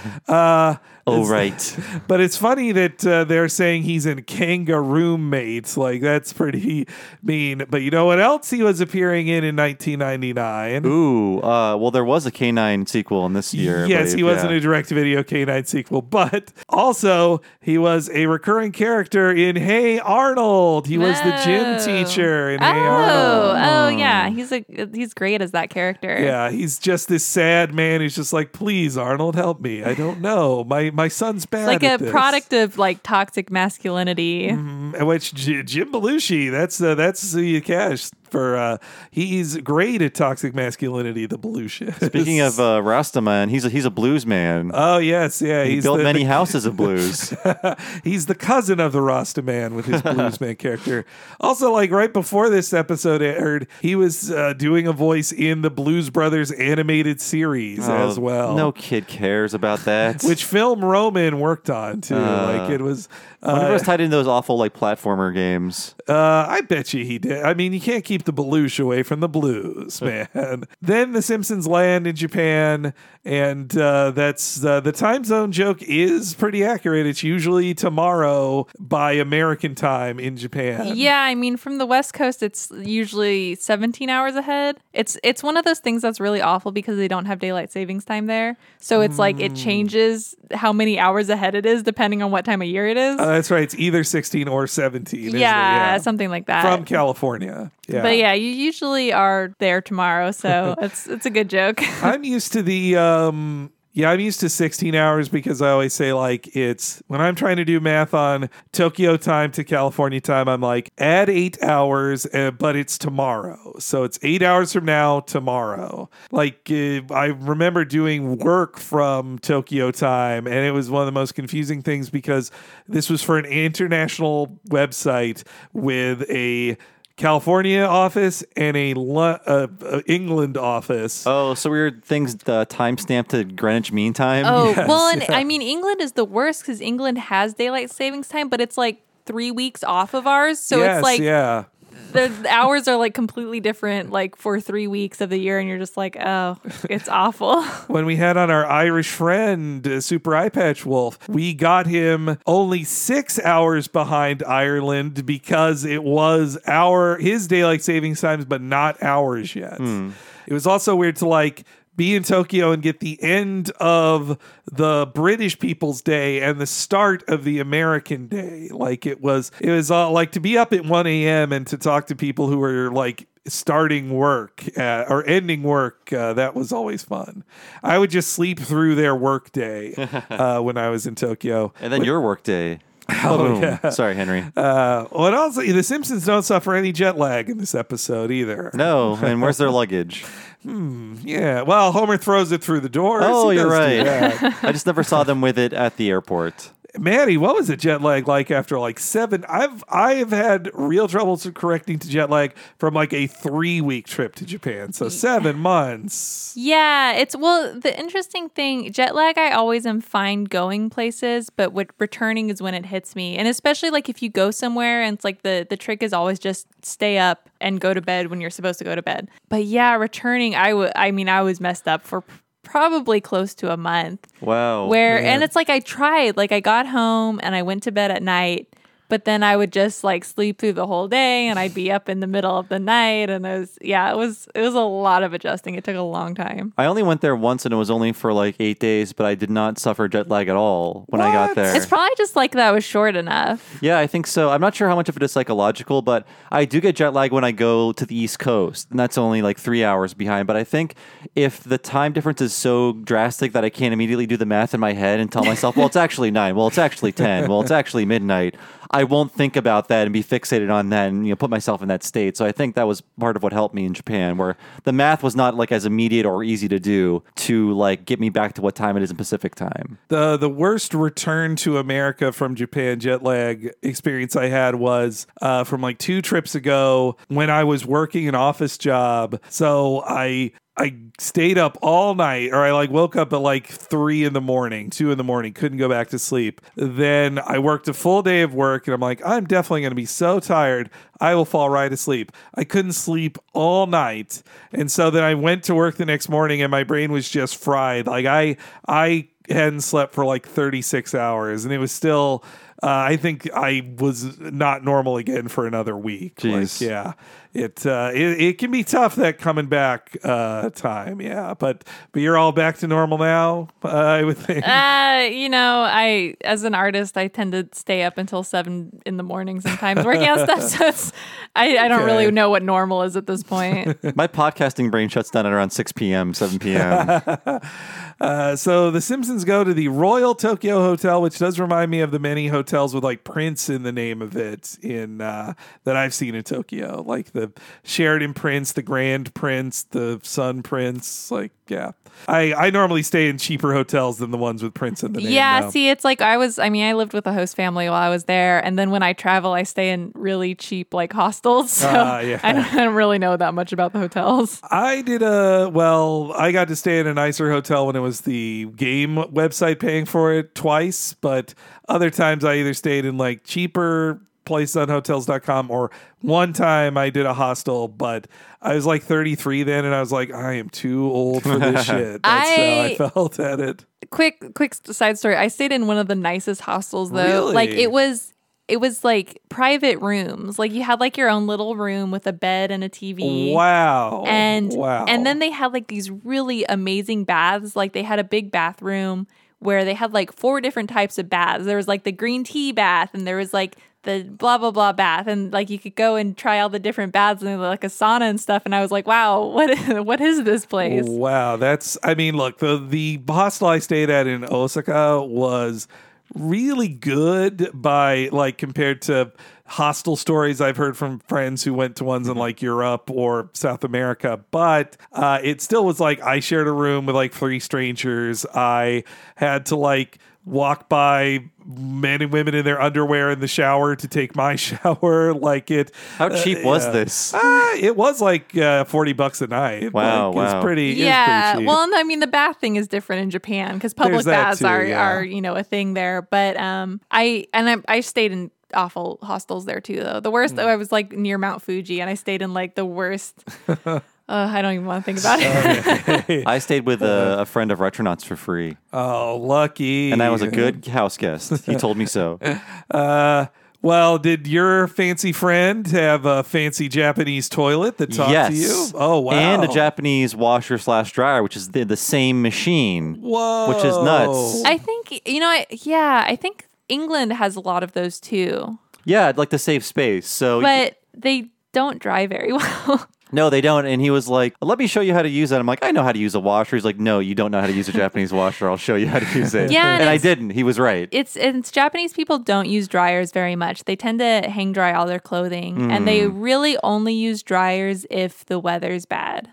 Okay, yeah. I mean, they don't know the joy of pulling a bunch of hot, laundry out of the dryer, though. It's like you're being hugged by your laundry. It's so nice. Yeah, and generally, like, their dryers, they just don't work that well. So you tend to take your clothes out while it's still kind of damp and then, like, hang it, like, in your house. Yeah, environmentally, it's probably for the best to not have everyone having a dryer in their house or apartment. Yeah. But it's so humid there. How does anything dry in the humidity? Yeah, exactly. So That's why everyone has, like, very loose-fitting clothes. They're just, like, drying their clothes as they walk. As a sweaty American, my number one tip to folks visiting Tokyo is to pack your own deodorant because Japanese deodorant is not strong enough for my sweat. And also just don't go to Japan in the summer. Yeah, I try to never do that ever. Like the poor people who are going to be going to those Olympics next year. Oh my God. I like am in like fear and panic because when you think of the trains in Tokyo that are already packed to death, and then you think of all the people that are going to be there for the Olympics and all the foreigners, and it's just like I am like scared for people's lives. Yeah, I'm wondering about all the death by heat exhaustion and things like that. Oh, God. Yeah, well, and you should, like, Japanese people are so adept to the heat, and you'll see them, and they'll walk around, and they have, like, their sun parasols, and then they have their little, like, electric fans, and they have, like, their little neck wraps. Towel, right? Like, Yeah. they're, like, so prepared, and they know how to deal with the heat.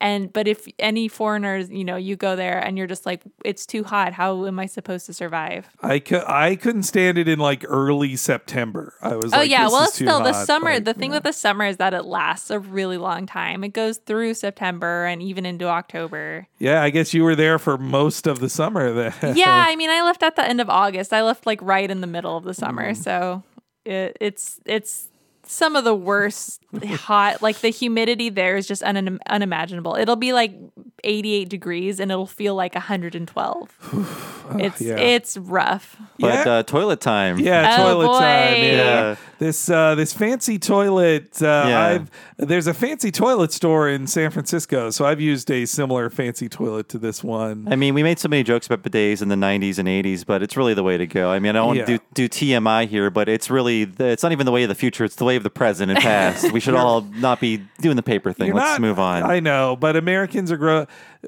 even though it's the cleaner thing to do, like just the idea of a thing will touch your beehole. I think for a lot of Americans, that's too much for them. Nothing is going in the beehole. It's water and air. It's a sensation that scares some people, Bob. It makes them question their sexual preferences. It's definitely, that was one of the hardest things coming back from Japan is like not having fancy toilets because they really are just, it's like a whole nother experience. And like, it's the bidets, it's, there's sound effects if you need your privacy. There's also the winter. They have the heated seats. Yeah. Like, they really are the wave of the future. And one thing that's really cool about the toilets, too, is a lot of them, the water that fills the toilet bowl comes out of a faucet on top. So you can wash your hands with that water. So they save water that way. And they're just like, and they're also like everywhere. Like you go to the train stations or airports or any public area, and they generally have fancy toilets. It's only like if you're out in the countryside where you're seeing like a standard toilet. Yeah, Like the squat toilet, Well, yeah, right? did you see any of the squat toilets there? Yeah, you see a lot of places, especially older buildings, tend to have in each bathroom, they'll have one squat toilet. Like when I was there 10 years ago, it was even more uncommon. Or the first time I went to Japan, that was like, I got to the airport and the entire bathroom, the first one was all squat toilets. And I was like, oh boy, here, I'm in Japan now. But like they keep getting less and less common. But yeah, like again, like my school, the university I was at, it was, you'd have, like 4 toilets and then a squat toilet. And that's I feel like pretty standard now. I don't like public restrooms in general. I try to avoid them as much as I can. But I fortunately never experienced a squat toilet in my trips to Tokyo. Like every time I go into a public restroom there, I'm like, am I going to get the squat toilet? Oh no. But fortunately that has not happened yet. I forgot this is a joke about the kids accidentally watching Homer use the bathroom into a camera. But yes, let's hear our next clip.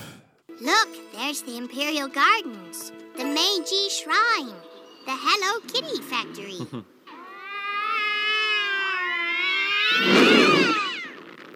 Who's up for some exploring? Yeah, I'm still checking out Japanese TV. Isn't this that cartoon that causes seizures?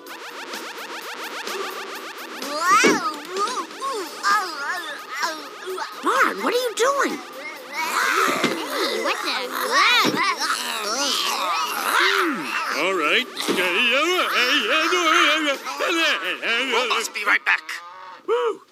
All that teasing made me hungry. Me too. Let's go to an authentic Japanese noodle house. The toilet recommended a place called America Town.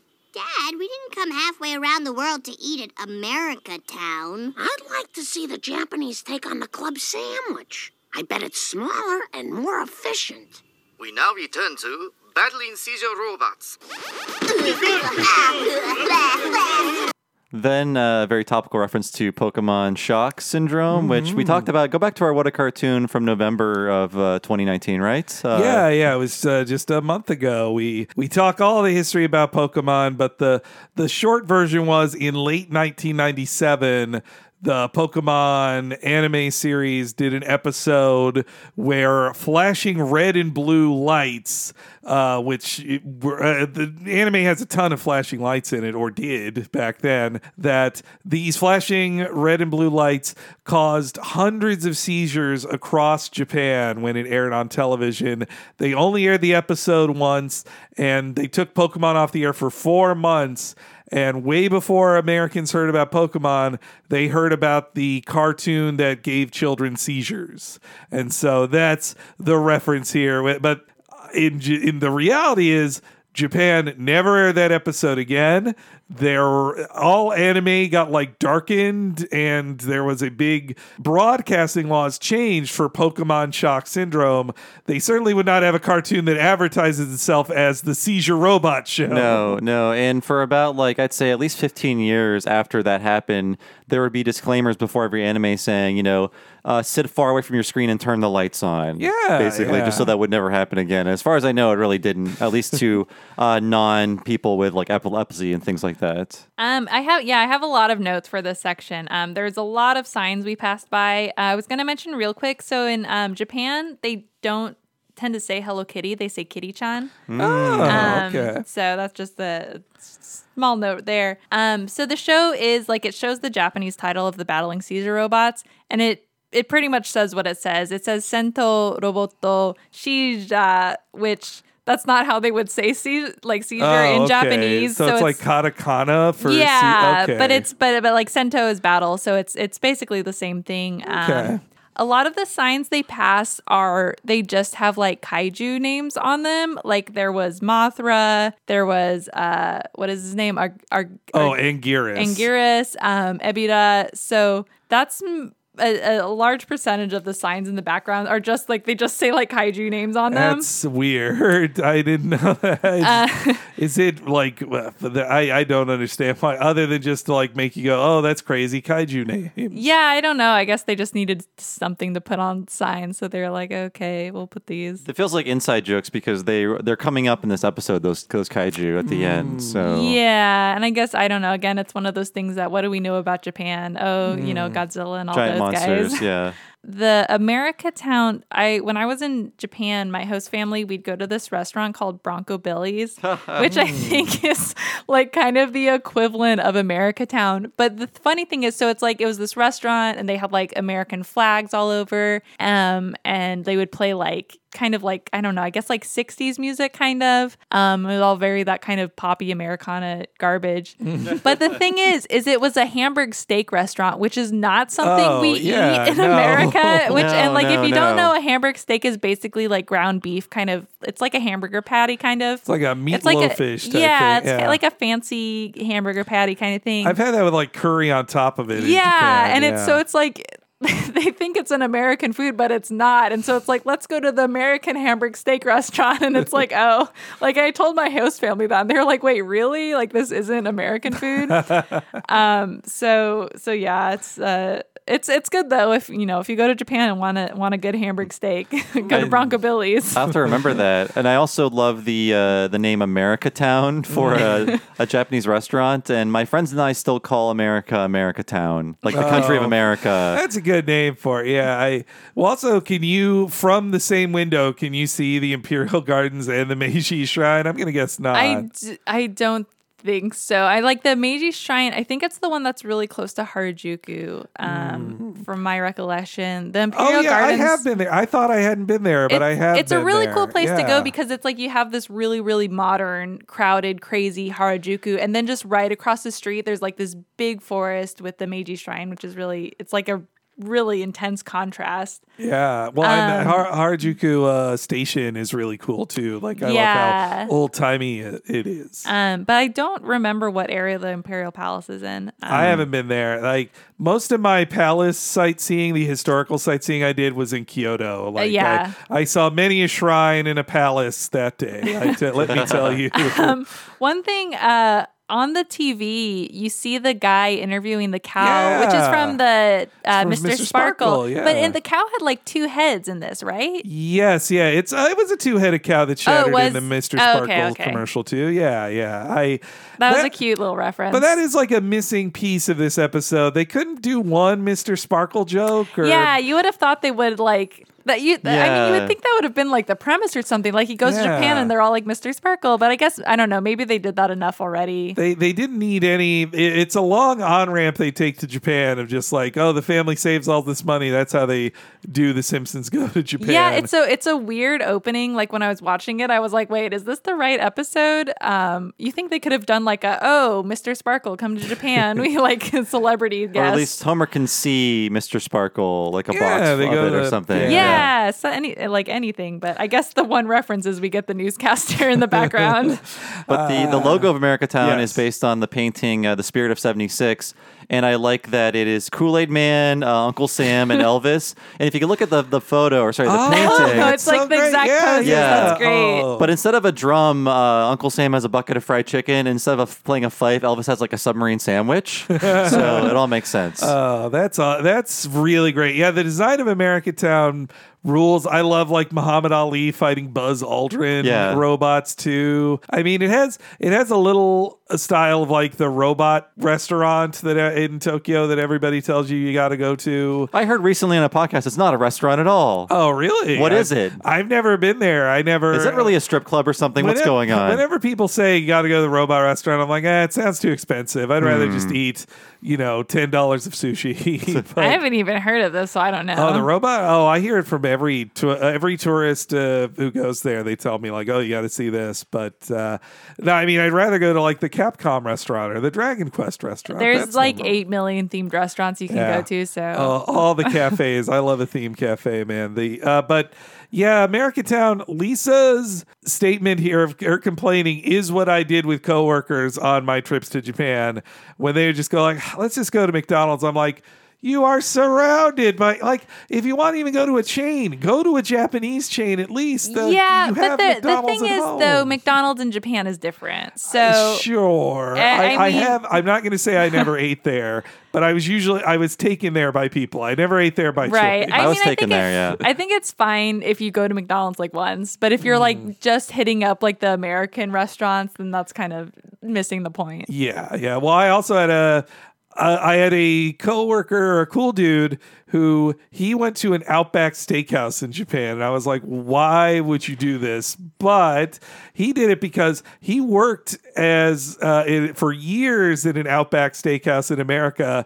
So he just wanted to see from a worker standpoint how it compared. Yeah, well, it's weird some of the chains they have there. Like Big Boys is a big chain. Oh, yeah. Which Bob's Big Boy doesn't really exist anymore here. I guess there's we went to the one in Burbank. Yeah, historic. Yeah, but there's like over 200 Big Boy restaurants in Japan, and it was really weird because I saw one for the first time like in a mall, and I was like, why is there a Big Boy here? And then you find out it's like, oh, it's a really big chain here. He looks like Astro Boy, like a fat Astro Boy. Yeah, I mean, definitely the things they adapt, and of course, I'm sure a lot of people have heard like the KFC Christmas time thing because Colonel Sanders looks like Santa Claus, and you know it's the KFC is in like the red and white bucket. So during Christmas, Japanese people, a lot of them, they have all these Christmas specials at KFC, and you have to like reserve it in advance, and everybody gets their KFC for Christmas. It's very romantic. It's a romantic holiday, Christmas, right? Most holidays in Japan are. They do very like everything becomes like date stuff. It's like Ferris wheels. Like Ferris wheels are like a boyfriend girlfriend thing in Japan. So yeah, I always I learned that from enough animes of like, oh, the OTP of this show is going to go to a Disneyland stand-in because it's a date. I'm like, but Disneyland's for children, I thought. Yeah, well, that's the whole Disney Sea thing is like Disney Sea is like the couple park and Disneyland is like the family park. So that's why there's good grown-up food at Disney Sea. Yeah. I understand now. Oh, by the way, Robot Restaurant, not a restaurant. I can't confirm. Okay, Don't go wow. there expecting a meal. Go there expecting an experience. I mean, I want to go. There's so many restaurants I want to go to, or bars. Like the next time I'm there, there's a bar run by the pro wrestler Bull Nakano. She does it, and it's in Nakano Broadway or near it. Like, cool. yeah, because I believe she took her wrestler name after where she's from. But anyway, yes, America Town. Let's give it a listen. I can't believe they stuck us at Taxachusetts. Hey, you know, I once knew a man from Nantucket. And? Let's just say the stories about him are greatly exaggerated. Howdy, gangsters! I'm average American Joe Salaryman waiter. These prices suck. 10,000 yen for coleslaw? Don't you serve anything that's even remotely Japanese? Don't ask me. I don't know anything. I'm product of American education system. I also build poor quality cars and inferior style electronics. Oh, they got our number. That's Getty Watanabe. Yes, Yeah. yeah. We talked a bit about him in the Mr. Sparkle episode. Did we find out his name is actually Gary? Yes, that's Yeah. right. Yeah, again, he I believe does not speak Japanese. I don't think he knows the language, but they. So wait, what he goes by Getty? Yeah, because I think it's what his parents called him, even though they named him Gary. I think that's the story that we were told. So one thing that's weird about Japanese is Getty means diarrhea. Oh, so wow. it's always a joke with like you've ever had like a kid named Gary in your class. They tend to, I think, do Getty, like they extend the E sound so it doesn't sound like diarrhea. So I don't know if that has anything to do with it, but that's like anytime you hear the name Gary and associate with Japanese, like that's the first time that's like the first thing you always think about. Wow, I'm going to think of this actor differently from now on. Wait, how did he come up in the last episode? He was a voice in the Mr. Sparkle as well. Oh, yes, that's right. He was. Nina talked about it. She had not seen Long Duck Dong before, I don't think, that awful character. No, he was the guy who was like, hello, let's talk, why not? That guy, yeah. Which, again, though, he is a Japanese American. Like, they at least hired a Japanese actor to give these lines instead of having Harry or Dan or Hank do the voice, which that's good. Yeah. Thumbs up on that.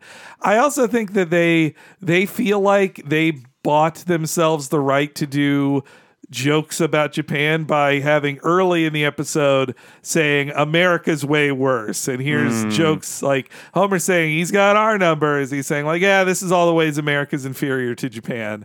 I think that was them saying like, okay, see, we attacked ourselves. Now we can make fun of Japan. It is of the Equal Opportunity Offender School of Comedy, which doesn't always pay off. But I understand. I feel so bad for the animator who had to draw a table for all 50 states. I was thinking that like the reveal shot of how every state is a unique table that's like in a space. Yeah, it's insane. It's insane. I mean, the spectacle of that, to take up that much space in a restaurant in Tokyo, like I would go to Americatown to see that, honestly. Like that's pretty cool. But yeah, that the Homer gets to complain about Massachusetts like a conservative of the 90s would. I did see his shirt says UCLA Yankee Cola. Yeah. And I was like, well, that's kind of an outdated stereotype that, Japanese people wear wacky shirts with like nonsensical or often offensive American words on them. But I've just been watching Terrace House lately, and they still do. Oh, yeah. It's still totally a thing. Yeah. If you go in Japan and you go shopping and you'll see just nonsense or like swear words, and it's interesting. And too, even things like I have to bring up One Piece, but like a lot of times when Oda like does English words, he'll do them really weird, and it's like they have access to people who speak English, but it's like they still tend to just like kind of go with whatever they feel like. No, it's true. Like One Piece characters have good fashion sense, or they have like modern fashion sense where they will wear T-shirts with like American or English words on them. Yeah, and so it's definitely, I don't know, why they don't, no matter what, they have they have access to like good translations, but they still just kind of go for it, which is great. I get it. That's a lot of character. I mean, it's a fun fashion statement in general. Like when I talk about how sweaty I feel in Tokyo, but I also feel incredibly unfashionable. Like everybody is just at the height of or everybody is dressed so hip there, at least in the big city anyway. You feel, even if I am dressed like if I'm wearing a button up, even when I'm there, I'm just like, I am a hick. I'm a country bumpkin. Spit out that piece of hay, Henry. Come on. Okay, though, one thing they really get wrong in this is the idea that everything is way more expensive in Japan. It could be just because we live in the most expensive part of the galaxy right now, Maybe. but things were like food, especially for me, was much more affordable there compared to the Bay Area, the San Francisco Bay Area. I felt Tokyo food, and also like buying tchotchkes there, like toys or comics or whatever, it all felt way cheaper. And it wasn't just having a favorable exchange rate at the time either. Yeah, and I mean, part of it too is probably a lot of stuff like figures and things you generally are paying like import rates and things like that to cover it. There is a lot of cheaper food chains, but certain things are more expensive, like Starbucks is more expensive in Japan. So it kind of, I don't know. It's weird because or like things like fruit. Like fruit's really expensive in Japan. I noticed that because that's true. You can't get a good like salad there usually, and you're just like looking for something green or something like that came off a tree to eat, and just like, where do I find this? Yeah, and it's like an orange cut up in a box for like $4 or something like that. Yeah, exactly. I did buy a very expensive peach one of my times. I was like, oh, that was bet it was delicious. Oh, it was the greatest peach. I love my Georgia peaches, but that was a pretty tasty peach. Yeah, so the rates, like the prices of things are kind of confusing because some things are cheaper, some things are more expensive. Yeah, like T-shirts and clothing can be a lot more, and things like games and CDs and movies are very expensive. Yeah, paying $30 for a CD with 3 songs on it and things like that. So yeah, it's kind of it's a weird exchange rate. Like it's hard to say like, oh, it's always cheap or oh, it's always more expensive. It's a weird mishmash.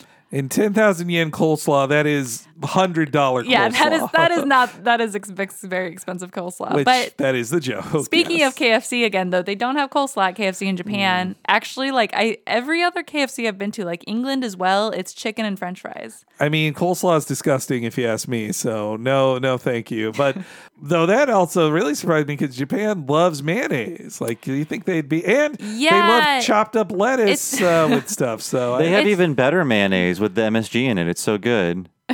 But yeah, no, it's weird. I don't know what it is about KFC because I mean, one of the reasons I like it here is that it has sides, but in England and in Japan, it's like, chicken and French fries. I'm like, that's it. Well, I know. I mean, I've never had KFC in Japan, but I mean, Japan knows fried chicken. Like they fry them some good chicken. Chicken tempura. So there's a joke. There's like two types of jokes they miss in this episode for doing all the, checking off the boxes of jokes about Japan.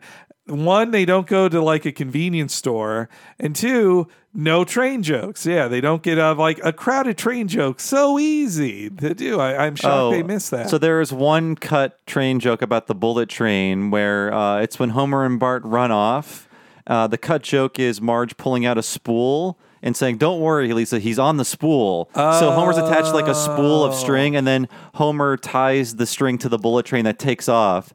And is like, "Will this hurt Mom?" And he'll like, "No, she's got a one-way ticket to something or other, like some city the bullet train goes to." That's right. Yeah. Okay. So they did do at least one train joke. Yeah, but not like what it's like. I mean, these are all jokes written by people who haven't been there. Like if they lived the life, there would be convenience store jokes, and there would be crowded train jokes and things like that. I mean, man, a joke about a Japanese quickie mart, like going into that. Yeah.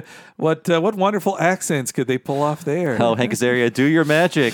No, I will say that like it would be a great joke now if they did this episode where Homer goes into the Japanese quickie mart and is just like weeping by how great it is. Like all the food is so fresh and everything is so cheap. He would just fall in love with it.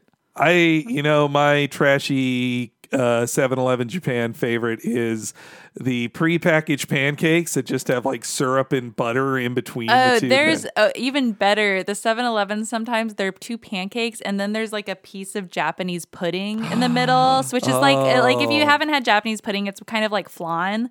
And then there's like whipped cream around the edges. That was like one of my favorite things I ever ate. Oh man! All right, I'm getting that next time I too. I ate like a this bag. This is the weebiest. I know. podcast. I would go to 7-Eleven and for breakfast I would often have like a bag of salmon jerky and a black coffee. Like really good, really simple. I mean, all the onigiri they have there too. Like, it's. I'm so sad right now thinking about it. You're and stuck in America it's one of those town. things. What's funny is if you ask Japanese people, generally they don't know that 7-Eleven is American. Oh, really? Yeah. And also they don't know how crappy our convenience stores is because they'll be like, "Oh, like what do you have like stores like this in America?" I'm like, yeah, they're scary. Like, you don't want to go there at nighttime, and there's a lot of homeless people, and the food will make you sick. And so it's like, I feel so bad when they ask about them. I'm like, they're not great. I mean, like, all the jokes in The Simpsons are they sell bad food and are famous for being robbed. Yeah. Yeah. So. And that only a pig like Homer would even want it. Like, oh, yeah, that their hot dogs are encrusted with filth. And a Band-Aid. Yeah. Yeah, then we get the square watermelon joke, which I've never had one of those. I don't think I've even seen them around Japan. Well, and if you do, they're like $100. So even if you see one, and even like I've seen normal melons that are like $40. So it's like I'm sure it's great, but like, is it $100 great? But like generally those things are given as gifts, so they're like a really nice gift to give to someone. Why, okay, I understand now the price. Yeah, it's not like I'm gonna buy this like $100 melon for me. It's more like you give fruit as a gift as a lot in Japan. And so square watermelons are ornamental. You don't eat them. They're picked before they're ripe, so they're just for display, like an item of luxury. Like, look what we got. We are rich enough to have a square watermelon, and they don't sproing into size, into normal watermelon size either. I would guess. No, they do not. Yeah, and this scene too. It had a lot of more signage jokes. There was a pretty funny one in the background. It says like Best Eastern Capsule Hotel, which is like a Best Western joke. Oh, that's cute. And then like below that, there's a sign that it says like 5 centimeter wide honeymoon suite. So it's like, that's funny. Yeah, so that was pretty cute. Yeah, there's the fruit is like labeled wrong, some of it for some reason. I think that's just probably an animation error because it says like tangerines and there's like a bunch of pears. The watermelon is labeled melon, which actually refers to a different type of melon. It's like, I don't know, the thing I think of is like Yoshi's Story, like the melon with like the little stem. Honeydew stem, yeah. Whereas, so they call that melon, whereas they call watermelon suica.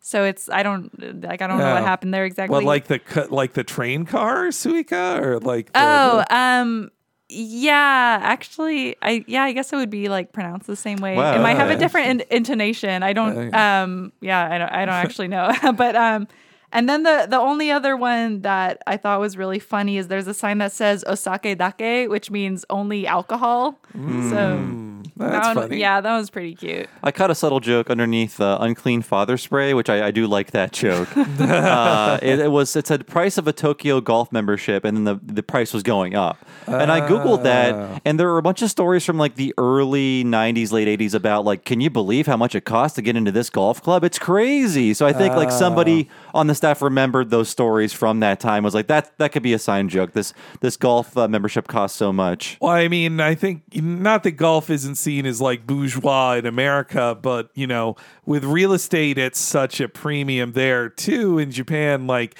I think it is seen as even fancier to have a golf membership there. Back to King of the Hill, I'm thinking of a joke.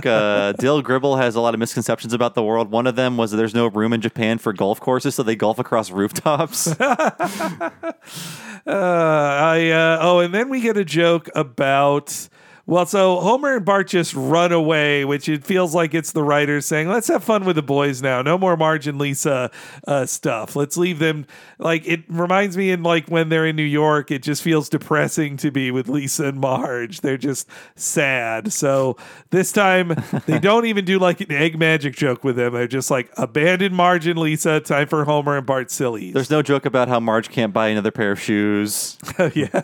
Also, they mentioned on the commentary that one of the animators for the show, Tomi Yamaguchi, who he worked in the anime industry and then moved to California and worked on The Simpsons. He was seeing them lay out this scene and corrected them of like cars drive in the opposite direction. And so they had to relay out the scene, and he's given a technical advisor credit on it because he corrected them on that. That's nice.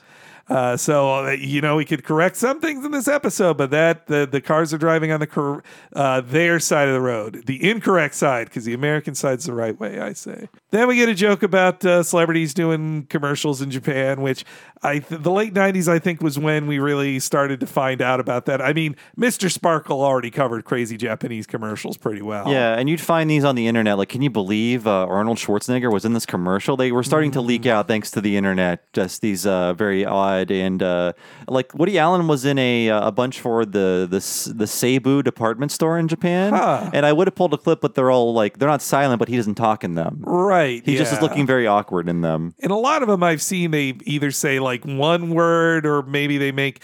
There was a classic one I saw of Hulk Hogan from like the late 80s singing a children's like song in Japanese, but clearly quite phonetically. But I really actually like that Woody Allen joke. Just his what I do to deserve it. Oh, right. Yeah, I love that. It's a great joke about how Woody Allen is an awful person who deserves the hell of his own making. And honestly deserves to suffer far more than he has. Than being in a cracker commercial. Yeah. The references to interiors and bananas. I wasn't pithy enough to get those jokes about his films at the time of the first airing.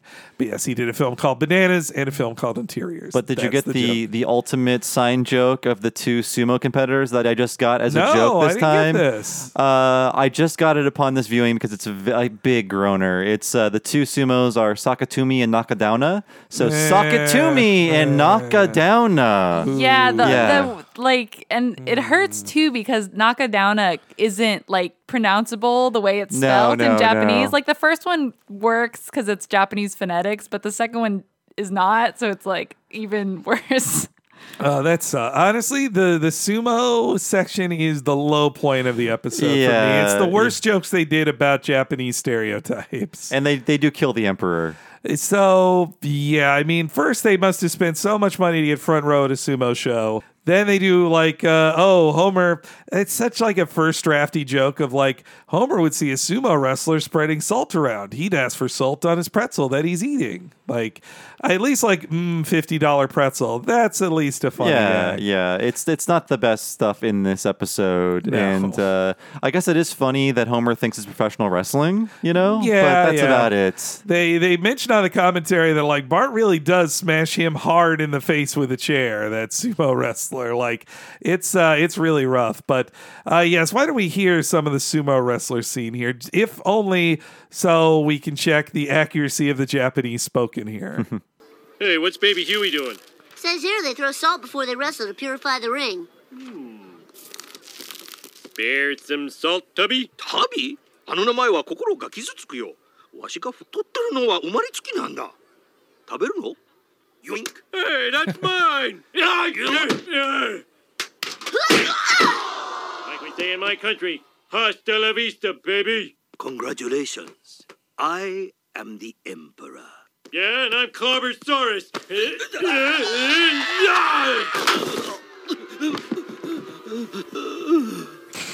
All hail Emperor Clobbersaurus! So the one part of that I do like is that Homer thinks he's a wrestling character called the Emperor, and then when he beats him, he takes his title. Oh, yes. So, yeah, I mean, that definitely, it looks like they at least drew what the Emperor looked like at the time in 1999. yeah. And we previously had I'm not fat, it's glandular or whatever joke, which is really just like a sort of a taste like chicken joke where it's just like, come on, do something else. But it's said in Japanese, so it's different, Bob. Like, so how accurate was that language there? I mean, as far as I can tell, with my level of Japanese, it seemed accurate. I mean, this is obviously a native speaker that gives credence to it. The only thing, one thing I pick up on is the nuance is like a literal translation is that he says like my heart hurts, which means, it hurts my feelings, but like literally like the actual like wordage is like, oh, it hurts my heart. But yeah, as far as my understanding goes, it seemed accurate. Oh, I have a list of the Japanese actors who were cast especially for this. And in addition to Gary Watanabe and George Takei, there's also Denise Kumagai, Karen Murayama, and Keon Young. Those are the actors in addition to the bigger name stars. Karen Murayama, she was used previously. I believe she's also in Mr. Sparkle. She's like, if you saw her face, you'd be like, oh, I've seen her in a million shows playing or movies playing like a nurse or a parking attendant. She's a really funny actress.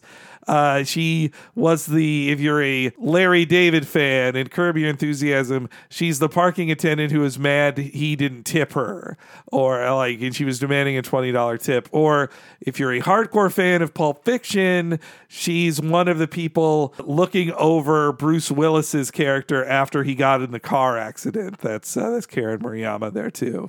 And all you Night Court fans out there might recognize Denise Kumagai, who played the immigrant Vietnamese wife of the character Mac, the court clerk. Oh, she was Mac's wife. Yeah, Wow. And like a lot of the series was about her getting her citizenship, I think. Yeah, I remember that now. Yeah, she was one of like three. There was the episode where her and three other women were having babies, right? That's right, yeah. And it's weird. I don't know why, but often you get different sorts of Asians playing Japanese women, but this is a case where a Japanese woman was playing a different race of Asian person. Yeah, I mean, a lot for American casting back then, and I think still now occasionally they just go like, Japanese, Chinese, they can play whatever. Yeah, I mean, like it was a lot of Chinese actresses in the Geisha movie, the Geisha film. Yeah. Geisha Town, the old Geisha Town.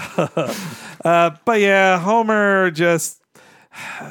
Homer spinning the Emperor over his head and throwing him into a dumpster of used sumo thongs.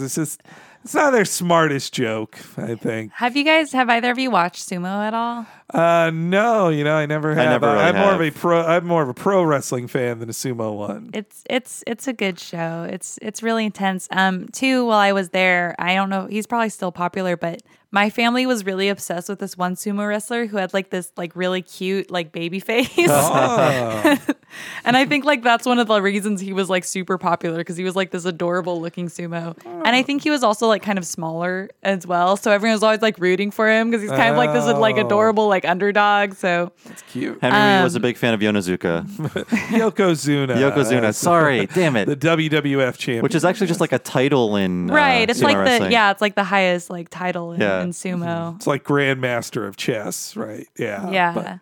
But yeah, I know I should go to a sumo thing, but usually I'm like, well, but I could spend that money on a pro wrestling just show. like watch it on TV or something. It's a really unique sport and it's a lot of fun to watch. Then Homer and Bart go to jail, which jails in Japan are not fun. You don't want to be in jail in Japan. Speaking of geisha, they're here. Oh, yes. In the prison cell. They're in prison. I mean, this is a very silly joke. I at least like the design of the cop is very accurate with his white gloves. I like that. But and I mean, also the joke that in the prison cell, they have the sliding paper doors as well that you can just walk out of. It's a cute joke. And then apparently Homer and Bart got indoctrinated into Japanese culture while in prison, which that's very odd.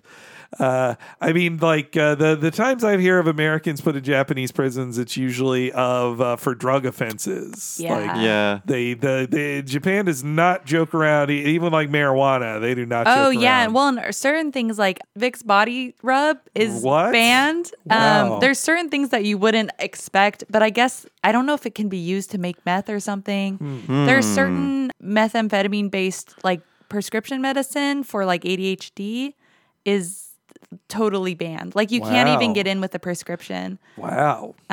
So their substance control is really extreme. And like, it's like if every few months you'll hear a Japanese celebrity if they get caught with marijuana and then they have to do like a big public apology. And so the drug culture there is very different. There was recently a controversy in a video game that I was thinking of that Judgment, where a character had to be completely recast at post-release, or like maybe right before release in Japan. No, it was post-release. He was patched out. He was an actor playing a major role in it, but he got busted for cocaine, which like in America now we just shrug like, I mean, you assume, they do it, right? You assume every celebrity is on coke or coming down from coke. Or there was also a pro wrestler I really like, Matt Sydal. He in America he is like a known super pothead, which the secret of pro wrestlers is at least half of them are high all the time because they are in incredible pain and stressed out. So he's a big pot advocate. He also performed in Japan a lot, and he went over there without stuff in his possession, but he had his jeweler there, his jewel, vape pen with him, and the tubes had residue in it, and they're like, this is pot residue in this thing, you're under arrest. Like, he was in jail for a month in Japan. My God. And barred probably for life from ever entering the country. Yeah, so fortunately, Homer did not have any drugs with him in this scene. They leave the jail, they take a walk through the park, which that reminds me of like the park in Shinjuku I walked through, which was really, I think it's Yoyogi Park. I think. I hate that it's called that because I think of that stupid cartoon every time. My brain is poisoned. Well, it's a nice park though. And no 90s Hanna-Barbera characters are there. Thank God. And actually, you brought up the pot in Japan thing. I'm surprised because Paul McCartney got busted in Japan for marijuana possession. They could have done a joke about that because that's like another touchstone. Like, what do Americans know about Japan? Paul McCartney got arrested at the airport. That's true. In the 80s. You're right. They didn't go there either. But where they do go is to the park, and Homer shows off his Japanese language skills and origami. So I guess now Bart knows French and Japanese at this point. It's canon. Now can we do something Japanese? Oh, I'm sick of doing Japanese stuff. In jail, we had to be in this dumb kabuki play about the 47 Ronin, and I wanted to be Oshi, but they made me Ori. Then we had to do 2 hours of origami, followed by flower arranging and meditation. Satori no Himitsu Oshieru no? Dame yo. Are wa gakokujin daro. Honey, I know you want to see Japan, but we're down to our last million yen. Don't worry, Ichiban. I'll show you something Japanese. Oh, it's beautiful, Dad. It's a crane. The Japanese believe they bring good luck. Be careful. We need that money to get home. No! So what is dough? What is he saying there? I mean, he's just like kind of just like it's weird because Japanese has really mild curse words. So he says shimatta bakame, which is just like, it's like the same as saying like crap or something. It's just like so I mean, it's a pretty good equivalent, I would say. It's just kind of like oh, rats kind of curse word. Yeah, like Japanese curse words are so mild because like Well, my fan subs lied to me. Right, I know. Shit, Goku. Vegeta's going, fuck. I think like one of the ones that like maybe Americans tend to know is kuso, which is like it's like a literal. It's like similar to crap. It's like a literal excrement word. But it's something you'll hear in like children's programming or like in, like young boys manga and stuff like that. So it's really probably better translated as like crap, like a really mild swear word rather than like shit or something, a little more intense. It's not like something that needs to be like bleeped. It's something that like, a person can say without huge consequence. And they have like words like kusomajime, which is like, you would say that about someone. Majime is like really serious. So you'd say like they're I don't know how to like properly say it. It's like they're really serious. They're like crappy serious. So yeah, it's just like he's just throwing out some mild curse words. The one that gets me is that what Bart says, it's translated as foreign devils. Yeah, so that sounded like the long version of gaijin, right? He says gaikokujin, which is like the polite way to address a foreigner. A lot of, probably people are fairly familiar with gaijin, which is kind of a more like crude way to address a foreigner. It's like an outsider or something kind of like that. And so it's weird that they subtitle that as foreign devils because it's like he's actually using like a really like normal polite word rather than something that would be like the more them. informal negative version, right? The Dan and Nancy's accents on that are pretty good. Yeah, they did a good job. Maybe one of the Japanese actors was there to coach them through I was thinking that because they have at least some kind of proper tonation going on. Yeah, so. it's better than when Nancy in A Star Is Burns says, tapu stars no chizu mapu, like that. I think I'd asked Nina to translate that for me, and she's like, wow, I didn't even, it's so garbled, she didn't even hear it as Japanese the first time she heard it. Like, yeah, they definitely are saying Japanese better in this. Yeah, for sure. I love the animation on Marge, like, scratching her anxiously. Neck when she's anxious. Yeah, that was really good. But Homer also lost those origami skills. He forgot those as well after this episode. Yeah, but they lost about $9,000 USD. There's no million yen note either. Like, there's 10,000 is the biggest it gets, which that's $100, Yeah. But yes, they call that a million yen bill there that they lose. Yeah, which is insane. Like that, the Simpsons are walking around with after all the money they've spent so far, they have $10,000. Right, they have like 9,000. 10 times as much as they had for the trip. I was unlucky the first time I went to Japan, and it was one of the rare times where the foreign exchange was bad for the US dollar. Like it was like $1.20 to get 100 yen instead of the better opposite I've experienced of like 80 cents to get 100 yen. Like that's the time to time it. But it just flies away. The Simpsons are screwed. I think also the Mega Savers thing at least makes sense at this point of like, since they bought when there was an empty flight, they apparently didn't buy a round trip one because they just got whatever seat was open on their flight to Japan. So that's why they haven't purchased their plane tickets back yet. So that actually does make sense. It's not a plot hole that they don't have tickets home. Yeah. They head to the U.S. Embassy at the start of the next scene where it sounds like they're going to help Homer, but they're actually just helping him out of the security scanner. I wonder if the U.S. Embassy isn't helping Homer because of all he did in Australia. They're like, we remember Australia. You're not allowed. We're not helping you again at the U.S. government. I would also think that it's actually really hard to get a job in Japan if you're not a legal resident or don't have a work visa. Yeah, I mean, I worked like part-time job at my school, and it wasn't necessarily a work visa, but I had to as part of my student visa, I had to fill out like a separate form that was like, oh, I might want to do a part-time job. So yeah, you can't just go and get a job there. I mean, fish gutting is so low skill that it wouldn't be. I guess that might be they ask fewer questions at Osaka Fish Concern, but still, I feel like they couldn't just have any job there. But yes, it's time for gutting fish. Every truckload of fish we got brings us 31 cents closer to those tickets home. And I think I finally found what I was put on this earth to do. Knife goes in, guts come out. Knife goes in, guts come out. Spare my life, and I will grant you 3 wishes. Knife goes in, guts come out. Yippee! Time for the company loyalty song. Knife goes in, guts come out. That's what Osaka Seafood Concern is all about. Well, this sucks. What else is on?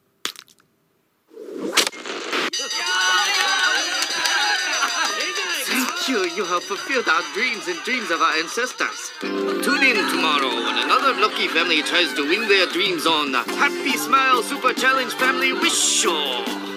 Family Wish Show. That gives me an idea. I think we all had that idea. I didn't. What is it? Lunch? More shitting on Marge for like Marge's like, I have an idea. Like everybody knows it, Mom. Except Shut for up. Homer. Yes, yeah. Now we're about to launch into the Japanese game show parody section of this episode. And I was clued into this whole phenomenon as a viewer of Saturday Night Live. Yeah. The classic 1994 sketch Japanese game show, which... I don't know if I would think it was funny now, but I thought it was so funny back then. Basically, it is all in quote-unquote Japanese, meaning they throw out a few Japanese words, but I think it's mostly gibberish. I haven't watched the entire sketch again to check, but what I liked about it is Chris Farley plays Mr. Sweaty Guy. He does not speak Japanese, and the punishment for getting a question wrong on this game show is they hand you a knife in a rag, you cut your finger off, and you give it to them. And the end of the sketch is like basically Final Jeopardy, where they hook electrodes up to his nipples and testicles and ask him questions while they electrocute him.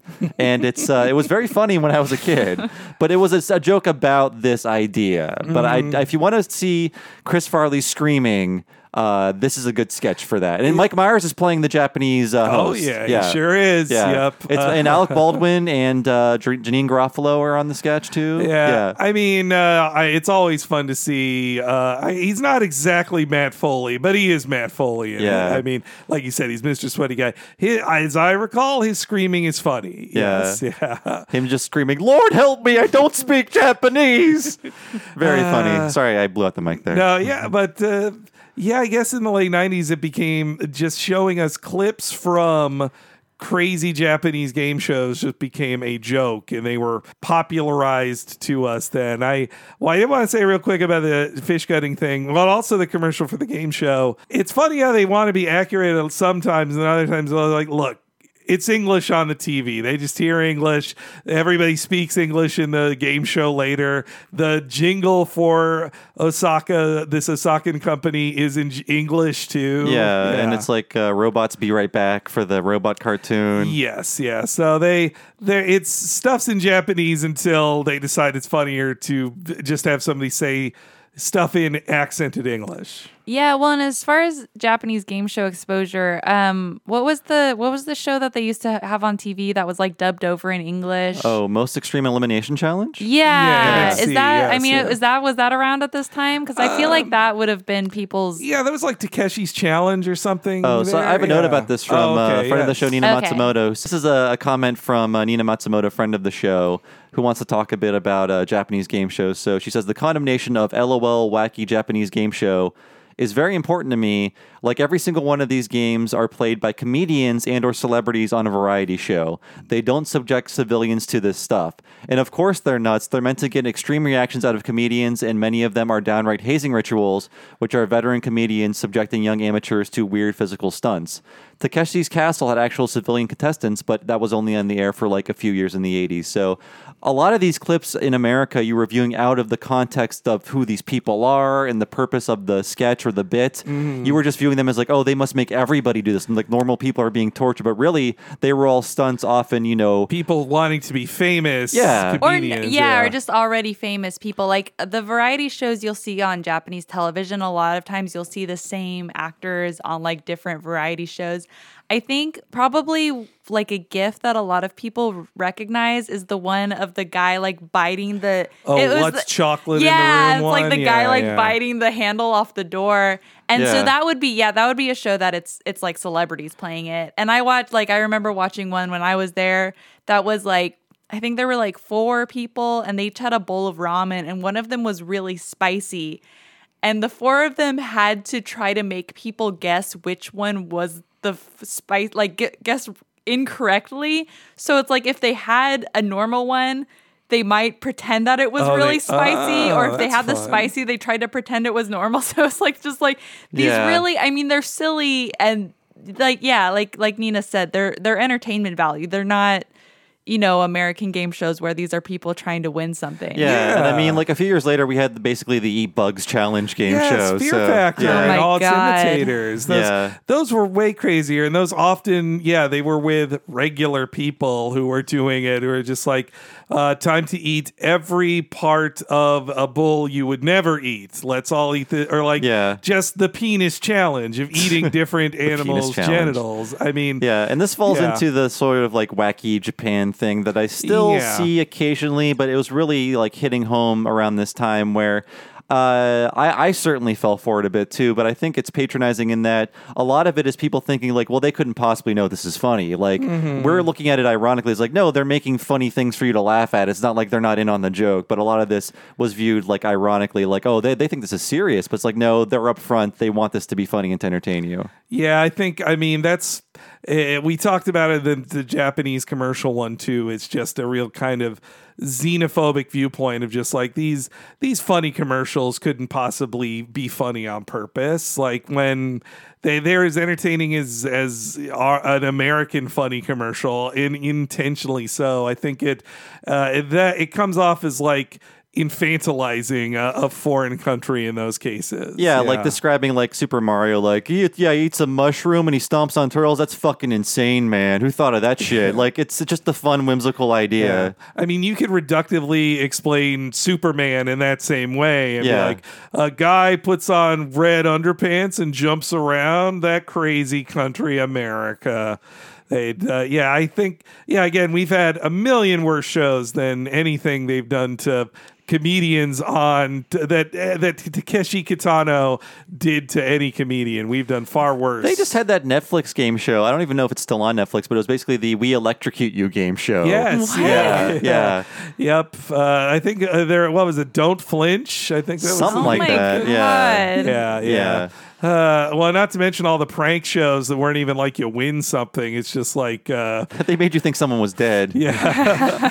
But yes, they head on to the game show. It's also funny. They just like the instant the Simpsons learn of the game show, they can get on it. They're like, oh, we know about this game show. Time to get on it. But I wonder if that's really where this came from. They're like, you know what? The Simpsons should be on a wacky Japanese game show. That's the episode. I'm sure that was the idea they started with. And George Takei is back on the show. Mm-hmm. Last time he played Akira? Was that really that long ago? I got to be forgetting something, right? Yes, there is one in the middle. This is his 3rd appearance on the show. Oh, yeah. He was Akira in the sushi episode, and yeah, he was also going to be on the Marge versus the Monorail episode, but Leonard Nimoy took the role instead because George Takei did not want to badmouth public transit, even like in a goofy comedy like The Simpsons. I love the joke about how he's. I love the joke about how they're like, oh, we traded up for Spock from Sulu there,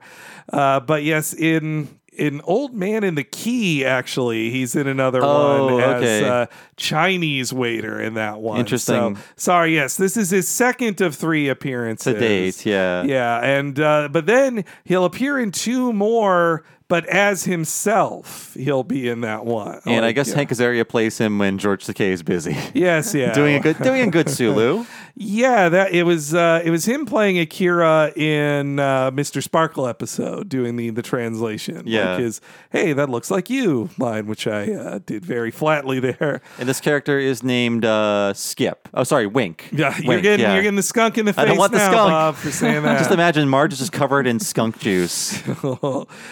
That digital puppet news team, that's funny. I like that. Yeah. I want a digital puppet instead of the real puppets of the Republican Party we see. Huh? Look at those clowns on the news. But yes, the game show has begun. Thank you. And welcome to our contestants from America, the Simpson family. You honor us. Don't patronize me. Now, Simpson family, have you picked a wish? Well, I haven't talked it over with the family, but I think we'd all like a free dinner at America Town. No. We want plane tickets home to Springfield. Now, our game shows are a little different from yours. Your shows reward knowledge. We punish ignorance. What? Okay, let's begin. Our categories are How That Hurts, Why Are You Doing This to Me, and Please Let Me Die. Oh, yeah, number one. Definitely gets direct to a lot of We'll go with How That Hurts, Skip. My name is Wink. I was able to overhear more of the murmuring with this audio clip, and Marge was really trying to go for number 2. She's like, I don't know. Why are you doing this to me? That doesn't necessarily mean pain, I suppose. Maddie, how accurate is that text on screen there? Yeah, no, again, it looked accurate to me. Definitely the second category is the funniest sounding to me. It's like in Japanese, it's nande sonna koto suru no, like, it's like, why are you doing that? It doesn't, I don't know if it necessarily has that implication that means like to me, but it's, that one definitely makes, that one definitely makes me laugh. And I was going to mention too, the like Japanese title of the show. So in English, it's the Happy Smile Super Challenge Family Wish Show. And it's basically the same thing in Japanese. You can see it like on the wall behind the host. That's it's cool. Waratte tanoshiku kazoku de charenji onegai something something show. So it seems like they just kind of did that word for word and put that on the wall. Yeah, it sounds like a word-to-word replacement there. Then and again, this is a Japanese game show that's all done in English. They even have a plummet sign that's written in English. And I guess the first How That Hurts is basically beating Homer as a human piñata. And there's like this crazy story on the commentary that Donna Carey tells. I don't know if he's just bullshitting. I wonder. But he talked about hiring a human piñata for like a birthday party, and apparently it was for children, and one of the children had like taken the foam off the stick you hit the man with, and he was actually hurting the man. But I guess the human piñata thing was a magic trick, and that he's supposed to escape from the piñata. And Candy will like, it felt like he was just making it up. Sounds like a drug trip or something. That's really bizarre. That. No one called him out on it. So I'm like, it sounded maybe plausible until you got to the magic trick part, and then I'm like, oh, okay. And the thing about like the kids taking the foam off the bats, I'm like, that's from No Disgrace Like Home. Yeah, you're just using a Simpsons joke. Yes, I don't believe. I wasn't too incredulous just hearing it said on the commentary, but I think that's totally fake. Yeah, I think he was just trying to like distract them. I love the design of Homer in the pig piñata. That's such a funny drawing of Homer covered in pink paper mache with a sombrero even on him. Like though I think I get why they did it, but Homer is gagged. The point is you don't know it's him, but he is fully shouting like, ow, ow. Like, I think they wanted it's like to have, not muffled or anything. I think they wanted to have funny Dan screaming noises. So instead of him doing like, but the joke is they don't know it's him, other than Bart, who does think it is When him. they ask everyone but Homer to hit somebody in a piñata, like, who do they think it would be? The family. That's why Lisa's like, oh my God, Dad, I didn't know it was you. Yeah, actually, Lisa's the ignorant one there. She should be punished for it. But Homer being beaten with sticks was pretty funny. Also, that he wants his hernia to be whacked back in. That's a funny gross joke. Too. Yeah. And then Homer gets asked a question that he actually gets correct. Sorry, Dad. We didn't know. I had an inkling. Could someone please whack my hernia back in? Sure thing, Dad. Mr. Simpson, we'll cut you down as soon as you answer one question about Japan. Is the answer Japan? Actually, it is. バカ野郎、誰が答えをやったんだ? That means you move on to the lightning round.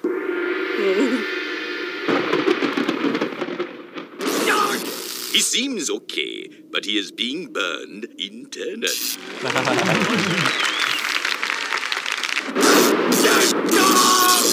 Hey, isn't that Homer on the Japanese channel? If that's Homer, then who the hell's been putting beers on his tab? Oh! Woohoo! That boy ain't right. I thought we were bringing up King of the Hill too much on this episode. So It fits, a yeah. few hundred feet below Homer is One Piece Tokyo Tower, the One Piece park that Maddie briefly lived in during her 8 months in Japan.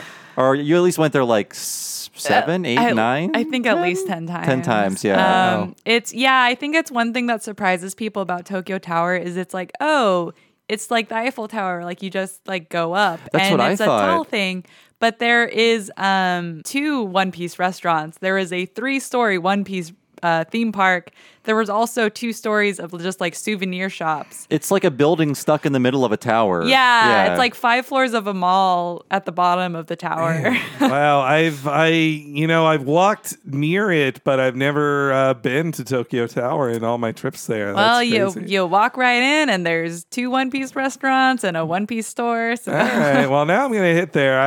I wonder if this joke now would be Homer on the sky tree instead. Probably. That's definitely like the cool lookout now.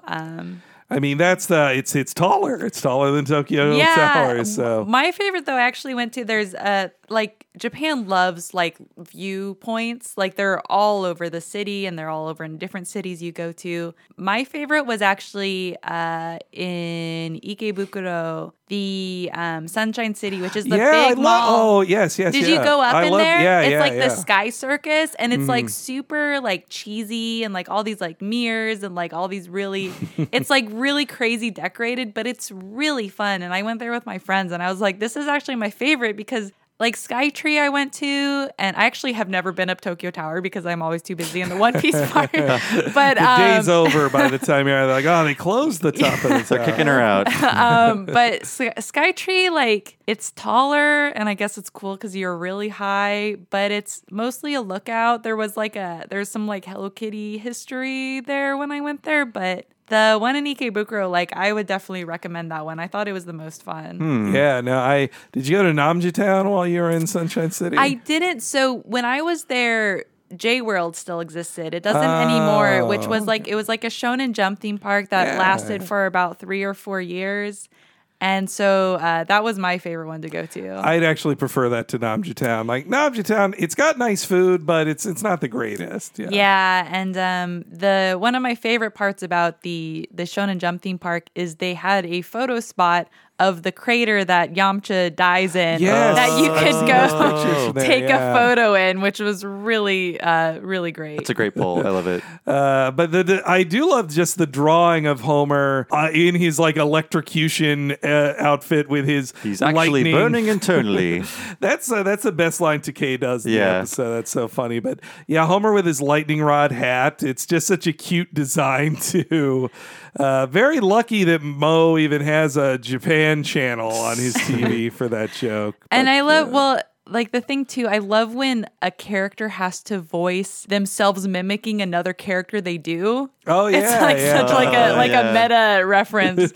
So like having Dan Castellaneta having to do Barney doing Homer. Yeah, that is a fun challenge for him. Yeah. And I was going to briefly mention the game show host, what he says like after the answer is revealed to be Japan. When he peeks behind the curtain, he's like, oh, like you idiots, like who wrote this? That's funny. I like that it's almost a Japanese tourism question of like, I think it would be like, did you know what country has the most blank or the best blank? It was really funny because when some of my friends visited me while I was in Japan, and like we were just kind of like walking around the city, and we went by like Nihon University, and I like asked my friend, I'm like, do you know what Nihon means? And he was like, is the answer Japan? Damn it. Barney's Homer disguise is pretty bad too. I'm surprised it convinced them for that long. That could be another episode. That and Ned's competitor. We have 2 other plots spinning out of this episode. But yes, then Homer, they then are given their final round, which they go to what is apparently a very convincing fake volcano volcano that, like, the Simpsons thing is just a real volcano somewhere. It should reek of oranges and wasabi, that volcano. Well, so how far? That has to be like on the roof of the TV station or something, because they just fall through a tube back into the place. But yes, the final challenge begins. Congratulations, Simpsons. The airline tickets are yours. All you have to do is to pick them up from inside that volcano. Why are you so cruel?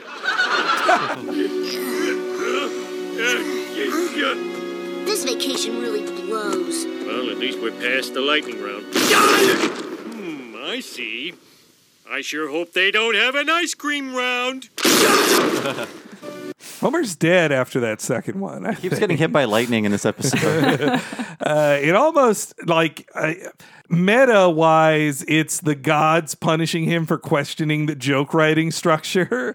But I wonder if in-universe they own a lightning machine and the TV station is literally electrocuting it there. I like that explanation. But yeah, they get to the bridge. It is there's some really great animation of how they walk on the bridge. They command Lisa to go on it because even though Maggie is lighter, they make Lisa do it instead. And yeah, Lisa's like, walking on the thing is really well done, and she pulls it off, and then Wink presses a button and the bridge breaks in half. Yeah, the human bridge scene is very funny, but also just a lot of stage directions. Yeah. But very well done animation-wise. Mm-hmm. Yeah, each family member grabbing the next, like Homer, Marge to save Lisa, then Homer to save Marge's other shoe, and then Bart realizing that the tickets could fall in there, so he jumps over the rest of the family to get the tickets. And the animation of them wiggling or the waves in it as the bridge shakes is really good too. Yeah, and then one of the biggest cheats, like when I saw this the first time, I really did think, like, how do we get out of this? And when Marge says, I think this is the end, and they really do just splash into it, I was like, what the fuck? I didn't know what to think in first viewing. So 10 great seasons of the show come to an end. I mean, it's a real FU of an ending afterwards, but at least it does work for shock value of, like, they really did that. Wow. Obviously, the Simpsons family is not dead. Don't worry, that lava is just orangeade made by our sponsor, Osaka Orangeade Concern. It burns! It burns! It's loaded with wasabi. Kudos, Simpsons. You have won your freedom.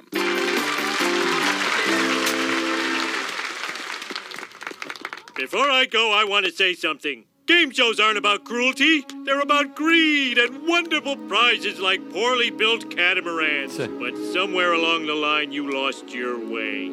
For shame. Coming up next, a Canadian couple who say they are deathly afraid of scorpions. Ooh, that stings, eh? Oh, God! Sting those Canucks. I love this show. Take that, you stupid hosers! Homer immediately back on board with the show after lecturing the show. Well, once he sees somebody tortured who isn't him, then he's fine. In the commentary, they say there was a big cut there. Like, Homer's speech was much longer. You can see in the 80, like, you can definitely see it's like stitched together lines. Like, Homer's lip sync is way off in his speech. And he there. mentioned like different products they probably couldn't clear to have him mention. I think so. Yeah. And though I guess his poorly built catamarans, like, he's talking about the gag prizes you'd win on, what's behind door number 3. Yeah, like a goat or whatever. Yeah. Which, that I guess that isn't torturous. It's just like mean. Also, I bet you didn't even get the goat or any of the joke prizes on those things. But I don't think I'd want a orange drink loaded with wasabi. I don't think I don't know. Were there any wasabi drinks there? I would think that's not common. No. Yeah, I mean, at least they know what wasabi is. The writers of the show, they know that. But but it's weird because it's like it's burning Homer's clothing. Like, yeah, that's true. And his flesh. Yeah, I mean, I guess like it seems like the joke is that he's like thinks it's lava, but he's like overreacting. But then you're like, wait, his clothes are actually there's like holes in his clothing. Yeah, Marge too. And also like.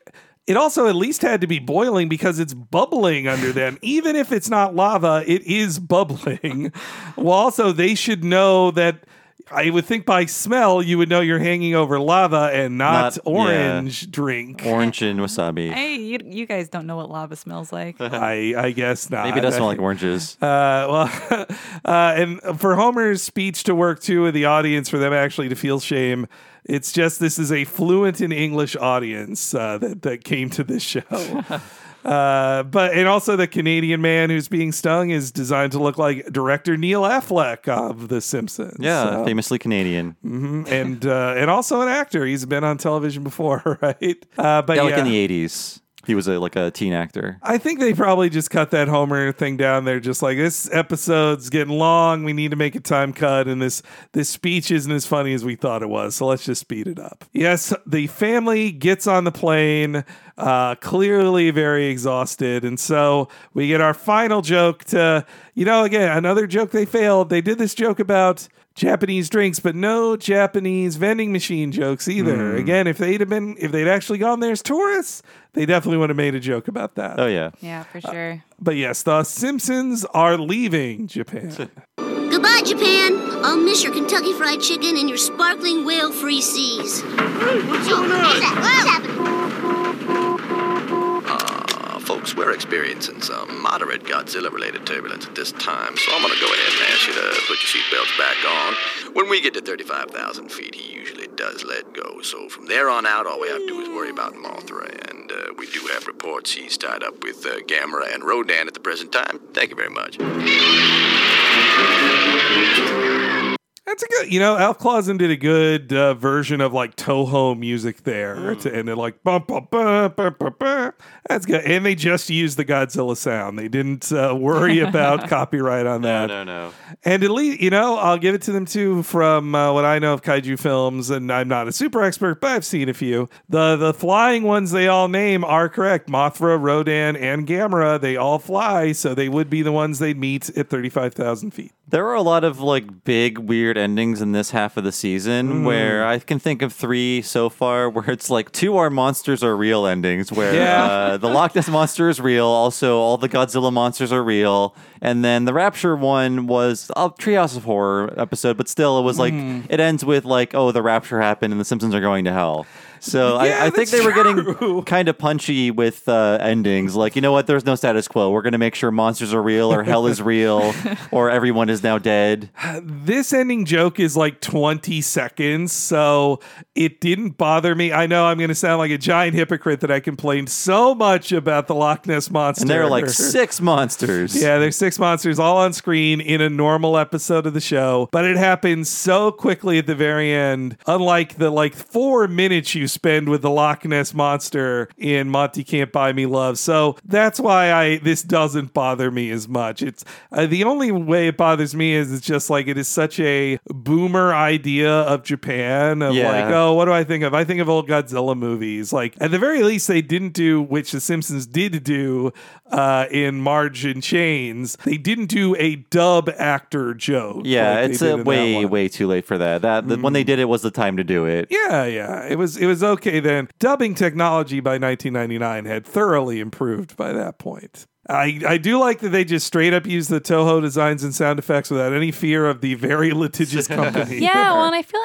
like someone must have been like a big kaiju fan because there's all of them at the end, and then like before I was mentioning all the signs in the background are just like kaiju names. So I feel like there must be a kaiju nerd somewhere in there. I would bet in the animation field there are a number of kaiju fans who draw Simpsons. Knowing what I know about Mystery Science Theater, like boomers grew up with these movies on TV, like in the 60s and 70s. They were just on TV on Saturday afternoons, so you get to know all the monsters. Yeah, I mean, at the time, it was the cheapest of programming. You just, get like 3 non-union actors, 1 woman and 2 men, and then they talk over a film you paid very low amount of money for. And it was easy to fill television time with that back then.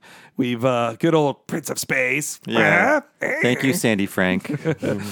And then the true final shot of the episode is meant to induce seizures, which I think that, again, that's another joke. I'm like, I doubt Disney would do that just because that does open them to lawsuits. Yeah, I mean, I wonder like how many times they had to run that to make sure, okay, this is completely safe, right? I feel like they just assumed it was fine. Yeah. And just put it on. I mean, when you're trying to list reasons this wouldn't air in Japan beyond the just insensitivity and the Emperor joke, using Toho designs like as is, that would open them up to at least like legal problems in Japan. And on top of that, the seizure shot actually wouldn't be allowed on television. Yeah, trying to replicate a seizure shot would not be kosher there. So I could see other problems with this airing in Japan too. Mm-hmm. This is a fun time capsule for me to remember what it was like as a person who dreamed of going to Japan but didn't think he ever would, compared to a person who's now been to Japan a few times and has a slightly more informed view of it, at least from a tourist standpoint, not like resident or fluent in the language or anything. But yeah, so the episode feels a lot different to me than it did then. There's still some funny stuff in it, but some other stuff I'd get rid of, especially the transphobia. Boo on that. Yeah, at least there wasn't a panty vending machine joke in this episode. Oh, thank God. We were saved that. But I think it is, it's really dated, but it's 20 years old, so of course it is. But it's also a very good just like snapshot of what Americans thought of Japan in 1999 before the turn of the century. So I think that it's useful in that context just to see like how both enlightened we were and also unenlightened about this this fun new country called Japan. I'm sorry, Maddie. Oh, yeah. No, I think I have a pretty similar viewpoint. Like, yeah, there's some good jokes, but it definitely is... it's what you would expect for an episode about Japan from 1999, I think. Mm-hmm. So, Maddie, you've been our special guest for this episode. Thanks for coming in to Berkeley to record with us. So please talk about all the stuff you're doing. You've got a Patreon. You're on Twitter. You do art for the One Piece podcast. You do a little podcasting yourself on your Patreon as well. Yeah, so you can find me on Twitter at the letter O, that's Raspberry, where I talk about a lot of various stuff, cartoons, One Piece, games. I post a lot of artwork there. And you can find my Patreon. I mentioned it before, patreon.com/Maddie's Art Club, where I do a sticker sheet and a postcard print every month. I also mentioned I just did Simpsons this month.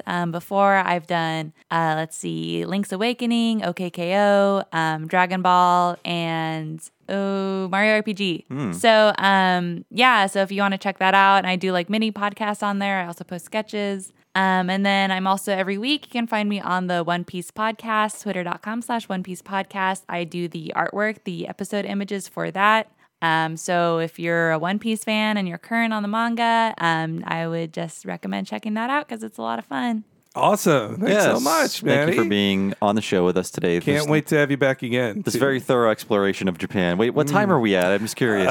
Close to 3 hours. Oh, wow. Yeah. So if you're not on board with Japan, we apologize for going on so long. But we love Japan, and we love all of you out there. And if you want to support our show and get every episode 1 week ahead of time and ad-free, please go to patreon.com/Talking Simpsons. And for the low price of $5 a month, you'll get just that. But you'll also get access to everything behind the $5 paywall. That includes too many things to list in this wrap-up, but that includes all of our mini-series, the most recent of which, Talking Futurama Season 2, Part 1, just wrapped up. So it's over 100 bonus episodes for you to listen to. And if you enjoy talking about cartoons, there's so much you haven't heard at patreon.com/Talking Simpsons. And Henry, please tell everyone out there what's happening at the $10 level, extra long podcast for our patrons. Yes, if you're a fan of this podcast or our sister podcast, What a Cartoon, then you'll want to listen to our monthly What a Cartoon movie podcast, where we talk about a different animated feature film once a month, but only for our $10 and up patrons. Sometimes the episodes go over 4 hours long, our longest podcast, where we go in depth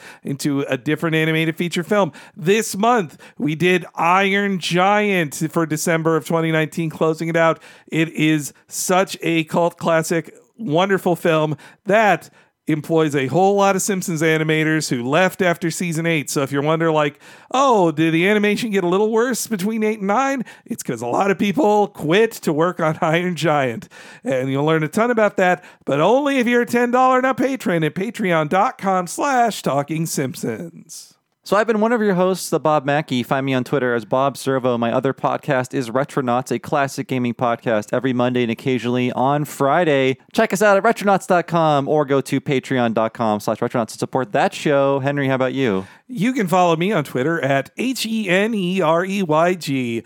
Every time there's new stuff out, I am sure to tweet about it. Same with when we do any live shows. And be sure to follow the official Talking Simpsons Twitter as well, at Talk Simpsons Pod. We talk about whenever new stuff goes live right there. Plus, there's even some fun viral content about Twister mouths you'll see from time to time. You want to be engaged in it. We just redid it. So please, follow both of those accounts at HENEREYG and at Talk Simpsons Pod. Thank you so much for joining us this week. Next week, we'll see you for our continued exploration of Season 1, and that will be Bart the Genius, and we'll see you then.